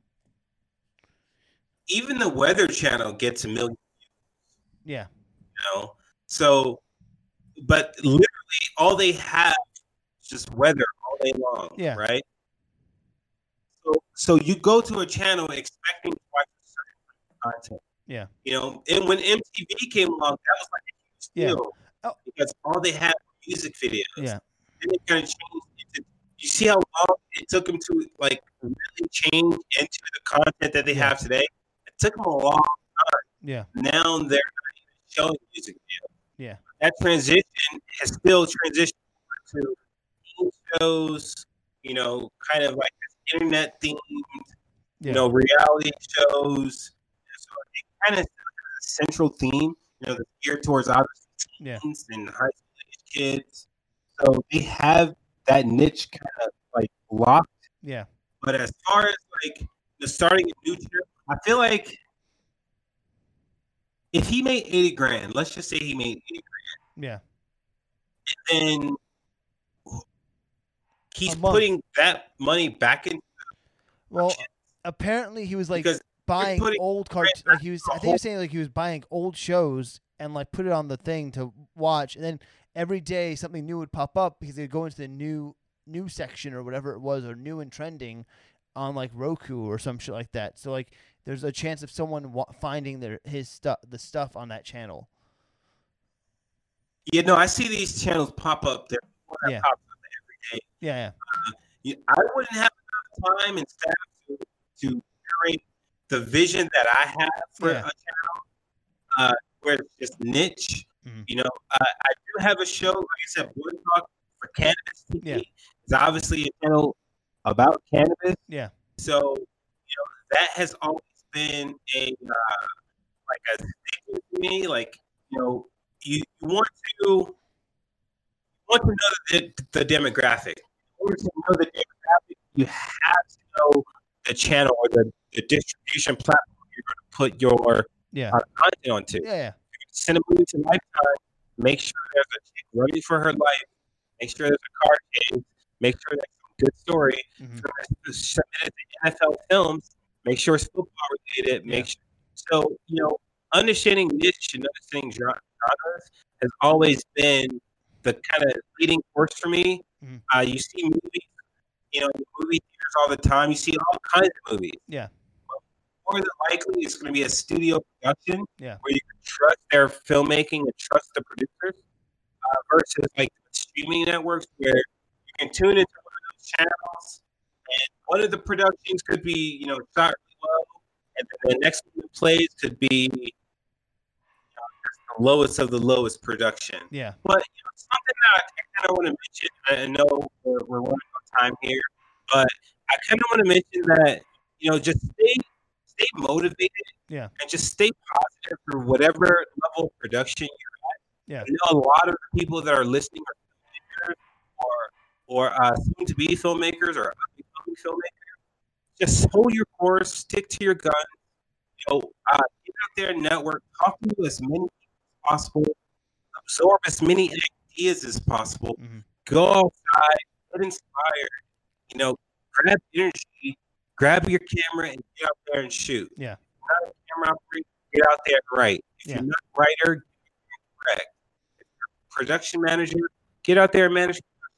Overall, get out there and put your tails off, build a name for yourself, and continue to thrive in this loving industry that loves all of us. Each one of you out there are loved, and this industry will love you back. Very nicely said. I have one more. I have two more questions typically towards the end of the show, but we didn't even get to the second half yet. So you're just dropping nuggets, Dave. You're just dropping those fucking nuggets on me right now, and they're all good ones. So, so here's the second half of the show, real quick. So we talk about the community, and we're in the Vegas community. So we're gonna talk. I want to ask you about what you've seen through your eyes the good, the bad, and the ugly, or just really the strengths, the weaknesses, and what can we do to improve the Vegas film community. So, are you ready for that? Yeah, let's go. All right, let's go. We'll start out with the positives in life, and we like strengths. So, what are the strengths of the Vegas community, film community? So the strength of the Vegas film community, And there can be multiple strengths too. I have to say, what was I that? said there can be multiple strengths also. It's not just one. As many as you have. Yeah. So one of the strengths that I would say the Vegas film community has is the strength of having a foundation of entertainment we can pull from. Mhm. You know, like I kind of mentioned earlier, we have stage plays. Well, this is pre-COVID, okay? Yeah, I'm not gonna say that. Yeah. But you know, actually, look, let's talk about how we recovered after COVID was tremendous. We recently been through a shooting, I'm sure most of you heard about that. We pulled together. We were able to get a stadium to come here after that shooting. We were able to have more tourism dollars after that shooting. So no question, we pulled together. And as far as film production, I kind of expressed before that the major studios aren't necessarily giving us that look, but I've seen so many productions, independent productions in particularly through Vegas. There's one show, of course, there's another interview show on 975 radio station by Lauren Cakes. She does an interview show. It's pretty big. I forget the name of it. Her last name is Lauren Cakes. She's a great. She was able to do so many things. And also, I want to mention M. He's an investor here in town. Who is that? I'm sorry, you cut out for a second. It's ML Billion. Okay. So he owns the Billion Schmidt Studios here in town. It's literally right next door to the Ranger Stadium. Yeah. So, if you need a studio to come film, Billion Schmidt. So he owns one of the largest film studios here in Vegas. And what he has, the amount of content he has turning out through there, especially over COVID, has blown my mind. And his content is more towards like Warren Buffett, yeah. What they were able to do there is mind blowing. When you go in the studio, they have a studio set built off the side where there's TV screens all around, keeping track of all this. And they had Cardone come through there, had all of some of the top real estate agents come through there, and but the productions that they're building with all these people will take the world by storm. What you guys actually get. But if you have time, go ML Billion, BILLION. He has done, and I feel personally that he alone will be the driving force, taking Vegas into a new direction of business news, stock news, and Vegas being known for something else other than gambling and prostitution and those things. But so what I was able to do with that studio is produce this content for all these people. Yeah. But what they have planned is, I think, is going to blow everything away. Also, I want to bring up there's a studio called Sweat House Studios. Over quarantine, they had this show called Quarantine Kitchen. It's going to be on Animal Planet, so I don't want to say too much. What I'm told, either Animal Planet or one of the Discovery Network channels. But that's just between you and me. Okay. Yeah. Cut out. What they were able to do, quarantine has completely upgraded the way people are filming. The technology that we use on this set was like the cameras. They're going to release a whole featurette about it, but what they're doing with this whole quarantine, doing cooking shows, guys just got to check it out. It's breathtaking stuff. This one young lady, she builds a sculpture on camera made of just nothing but sugar. Wow. There's a bunch of cannabis shows there. I think, these two studios, I think they're going to be the driving force. I think Swag House, they're also called Tank. It was on Animal. I've seen that. Yeah. Yeah. So they're some of the producers behind that show. And what I think these are the two leading forces in Vegas. And I feel like these are the strengths that Vegas have in the community to get us filmmakers, get our voices out there. So using them as platforms has completely changed the way I see the content come out of Vegas. And these two studios definitely have the strength that we need to get Vegas forward in the film community world. Any other strengths before we go to the weaknesses? Another strength is this is after COVID again, but after COVID, another strength that I think we have is being able to still attract filmmakers from all over the world. I personally see it myself where no matter what's happening here, we're still be that hub for people from all over. Yeah. So welcoming new filmmakers, I feel like that's a strength that we have because the Vegas community has been underground for so long. My time has been so constrained for so long that now it's going to with so many ideas because of outside sources.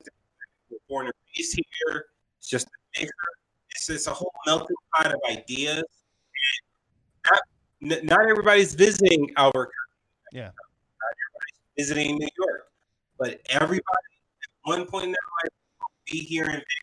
It's the melting pot of America. It's the melting pot of the world. Interesting. I didn't see Vegas as a melting pot, but now I do, but I don't see it as the major melting pot. I always saw New York as a big old melting pot. But you saying what you said. Once Trump cut off the travel, travel bans, he started to kind of wake everybody up. Yeah. Like, wow, Vegas, we got to go to Vegas. Yeah. And then some people come to Vegas and start to live here. Yeah. They have a family here, and they raise their kids here. Yeah. So, melting pot is the best term that I could probably think of because it just simply is. Yeah, no, it makes sense. And what was it, like 80% of Vegas is hospitality anyway? So that's a big cutoff for travel anyway. So that's huge. Yeah. Huge is not even the I think a word that describes it either. Ginormous. Would probably be now to piggyback off the ginormous, I want to talk about some cons of Go ahead. Of the city. Now, one of the cons of the city is, like we said, some of the names, some of the stereotypes of the city. That you're walking down the street and every girl in the short skirt is a prostitute. Yeah. That's not saying they are. It's just that's the image. Prostitution and gambling. It's not necessarily a bad thing, but to be known for your city to be known for prostitution more than the cinema community, and also which is another travesty, just the lack of production backing that Las Vegas has. Yeah. For all of these stages, again before COVID, they were breaking in millions and millions. And then they would Celine Dion show would be around. I think it was 15 years, something like that. Something like that. We're in that ballpark. I went to her actual announcement that she was doing the final tour or whatever. When that was crazy. Everyone and their mother was there. Let's say Celine Dion had her show. Yeah. And then the same production also put finances into a local version of that show. We got the version on the Strip, but everybody knows that the Las Vegas Strip isn't quite Las Vegas. But to actually do something for the community, give the community that level of entertainment. Yeah. I feel like that's of course the locals could go to those shows. Yeah. But those shows weren't necessarily designed for attend every day versus brand new visitors. Yeah. I'm not sure if you went recently, but these shows, they aren't designed for people to come back on a daily basis. Yeah. And I feel like that's where it could have kept us. It could have kept us, I guess, in production even more important if they had a smaller, more compact version of that. Because now they're depending to fill those 100 seats and whatnot. Versus Celine Dion also having a local version of that show where it was a 20 seat and she was kind of performing some of her classics. Now, obviously, it's stretching Celine Dion in multiple directions, but as long as they could put on a replicated version of that production on a smaller scale, I think that version would have lasted through quarantine, and it would also have given the locals something to kind of enjoy versus going to the strip, having to buy a ticket for a 100-seat show, everybody's screaming. It's not the best. That's cool and all, but give the locals something. I feel like just that production backing from these big millions, they didn't. Yeah, they're paying taxes, but I feel like they didn't give the community more attention. You have a football team, Vegas Raiders, right? Yeah. They're making millions. They also have community events every once or twice a week. They're coming out to the parking lot, coming out to school. They make millions just like stage plays or other big productions. But the NFL took it on themselves to actually go back to the community. And a huge con for us is that these productions just don't necessarily come back into the community on a major level like what the NFL does. A lot of the local stage plays, they may have some type of background from a major stage play, but that's very, very rarely see those type of situations. That's also knowing playwrights, stage production managers. They have their own story about things, but definitely in the film community, we definitely need stage plays to back us and produce us, and probably even come together and unionize. Just designed for the arts here in Las Vegas. We're definitely missing out. There's some performing arts schools that have connections again. I'm not saying that all the time, but I feel like there should be a mass wave of stage plays, the big stage plays. Putting finances and funding into a community-based arena or stage play program, or even a cinematic program. This one is just not well known. Let me ask you what the NFL does. Can I ask you this? I'm getting what you're saying, but do you want to see like a Broadway kind of in Vegas in a sense, where you can have these like plays have like a off-Broadway style thing, how New York has it, where they have Broadway, off-Broadway stuff? Is that what you're trying to get with as well? That's exactly my point. They have the Broadway, and then, like you mentioned, they're doing more things for the community. New York is more, it's it's been that way for centuries maybe, or whichever. But so off Vegas Strip, not saying downtown. I get downtown, but more of a just a place that's heavily focused on the arts. Where the locals could go and show their talents versus, Garth Brooks or Celine Dion or Rod Stewart. Rod Stewart. But if the locals have that Vegas strip where have production studios and have stage plays, a whole area for that. That's and I'm sure one of your other guests had brought that up, but that's definitely something that we're missing. We definitely need that Vegas production replicated into Vegas community, where it supports and help massage the Vegas. Yeah, gotcha.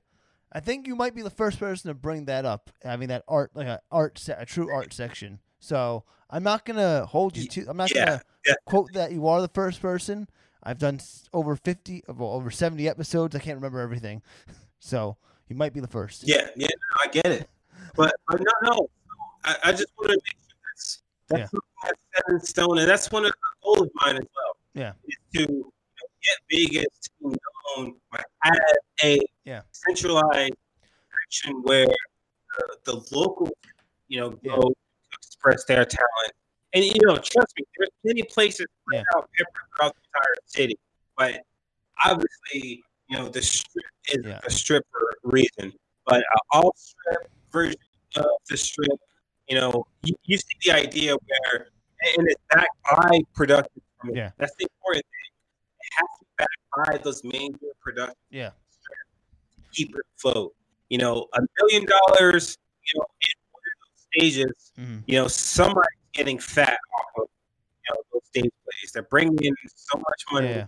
They can give back 10 grand, 20, 40 grand into a centralized, localized version of the Vegas Strip. They can definitely do that, especially now that COVID's kind of wiped everything out. Yeah. Now it's the time to get things restarted and refreshed and rebranded. I hear MGM kind of going through rebranding. Yeah. Local hotels used to be the Hard Rock. They went through recent rebranding. Yeah, that's going to be the Virgin Hotel. Rebranding and restarting is uncommon. Yeah, and you know what? Something that I just remembered too that I wanted to bring up to you when you were talking about Albuquerque and Netflix can't speak, but you know what? I forgot to tell you this, but Casa de Shenandoah, Wayne Newton's estate. That sounds It's on Sunset. It's for sale, and that I looked at the landscape and the layout of that. It's 48 acres of land. That is a perfect production studio area. I think that would be a great a great area because it's by Sunset Park, obviously, but also not just that. You can turn like those horse fields into production studios, and have like your on your oh my god, I just blanked out sets and sound stages. The warehouses, sound stages, and there's hospital like. I think there's like pet hospitals or some other like houses on there where you can make them editing areas as well for people too. So there's actually like I've thought about this. Editing babies, if you want to take the idea, if you know anyone, I'm like this is a free let anyone know about this thing. So I don't know if anyone bought the house yet still, but it's like it was like $36 million it was going for, some shit like that. But like if Netflix was listening to this, like if Netflix was listening or any investor who wanted to make a production studio, that is probably a primo spot to make that into a production studio. Like real estate. Yeah, real estate, yeah. Anything of that nature. Prime. Prime is anything. You're also very close to the airport as well. I mean, you're also close to the strip. Like that location's just perfect. Perfect. So. No, and not only that, filled with, it brings up another point. We're so lenient when it comes to real estate here in the state. But I noticed that, in the production studios, even I don't know if you know the story about Tesla. There is a Tesla warehouse here in Fort Serena. Yeah. But I don't know if you know, they're not really supported from the state. There's not much support. Yeah. Their sole reason to be here is because of the real estate and how cheap land costs. But other than that, there's no other incentive to build here in Nevada. And that's another point we have to bring up. Us as filmmakers, we got to get into the governor's office. We got to bring down the tax rates. And I'm going to be actually a coalition that's going to be put together where this regulation will be brought up. We kind of need the backing of the Nevada Film Office, of course. But the next step after that, we have to take it to system or whatever governors and at that time. Yeah. Because getting production studios here is obviously, going to help towards the survival of things. All of the income has been completely, Yeah. So getting production studios here, where a lot of projects can be here on the spot, that's one of the best solutions because stage plays, right? Yeah. You have to get in like 30,000, 3 or 50 million people to watch the stage play. Well, a production studio, you just got to figure it out.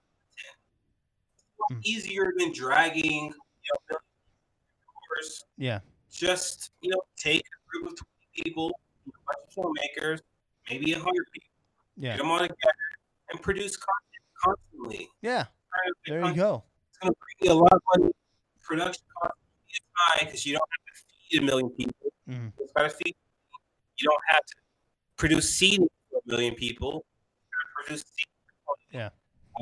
Now, Celine Dion on stage 3 weeks. She's old. She can't stand up during her show. Yeah. Like you're wearing this lady down. Celine Dion won't be act to replace her. Yeah. But that's kind of. I feel like that kind of gets old, and obviously, I showed you that like you can't survive with COVID around.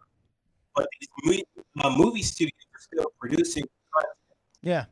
I think Brad Pitt or no, he just filming a movie in the Hospital 4. There was a tape release of him basically yelling at his crew. Yeah.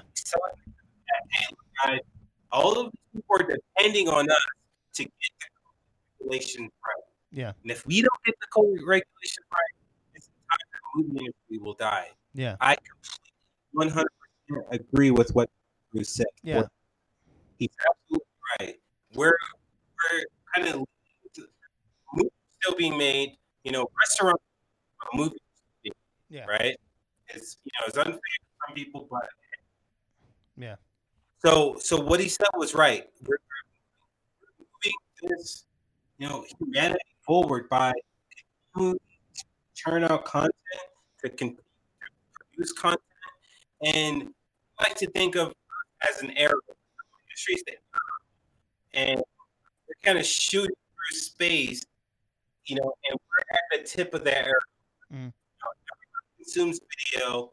Everybody, makes life based on their favorite movie. Yeah. Kids watch video all the time. People learn videos and video us into the next generation of things. Yeah. And what Tom Cruise was saying was what they were doing was holding this industry together. And again, absolutely right. Personally, I'm that person that's right along with Tom Cruise. Like Tom Cruise, millions of them out there that are constantly pushing this. Tom, he didn't have to yell at people. But he had to do what it takes to make sure that production gets finished. Yeah. The audience sees it and the audience enjoys it. Yeah. So, David, we're at the end of the show, basically. I have 2 questions for you left. One. Hit me. Let's go. Wow, that's exciting. What is your social media that you like to give out? All right. So, the answer is Instagram. So, follow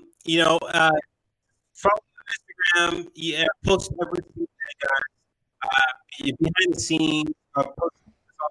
I do giveaways. We do cash giveaways, give away equipment, cameras. So we try to keep engaged. So see me there. I host a cinematography class. So I'm also cinematography. So I'll help you with your lighting, making sure things watching the video, lighting, and then get John's lighting. What can you do better? No, no, definitely hit me up. We're connected. I'm all about filmmaking business.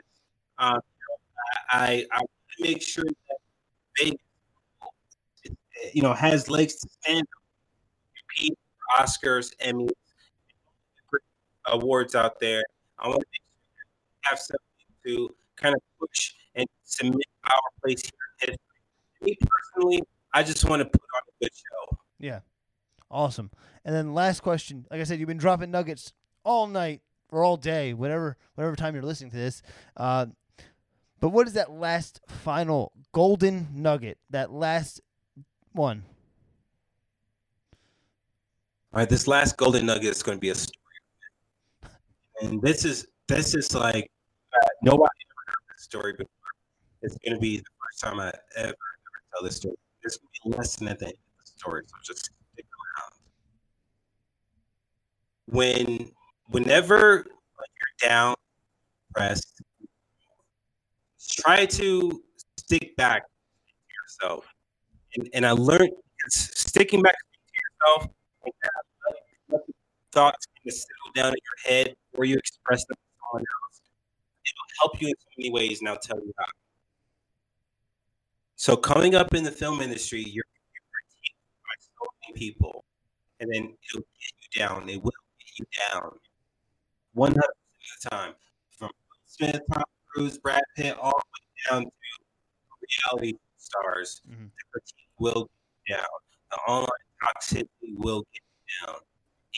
The hate, the judgmentalness, the overall feeling of disrespect and depression will get to you. But what I can tell you right now is gather the thoughts in your head, ball them up in your head. Go to your favorite place. My wife, her favorite place is the beach. My favorite place is the park. My kid's favorite place is Turkey or whatever. Go to your favorite place. All of bad, negative thoughts. Talk about. Stay away from the negative blog sites. Stay away from people constantly put negative thoughts in your ear. Because no matter what, the internet isn't going anywhere. I don't care how many people take internet hiatus. Take 2 years off the internet if you want, but the critique will be there.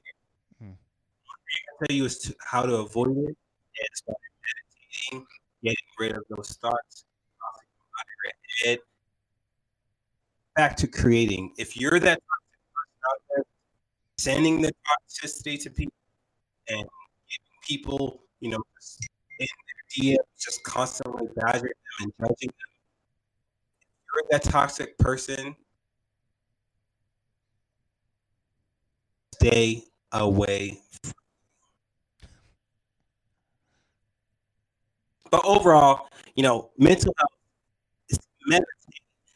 Get creative, explore, see people, talk to people, be happy, embrace life, embrace love, and embrace your fellow man. And that's it, guys. Man, John, it's a great show. That was perfect. That was perfect, man. David, thank you so much for coming on the show and doing this with me.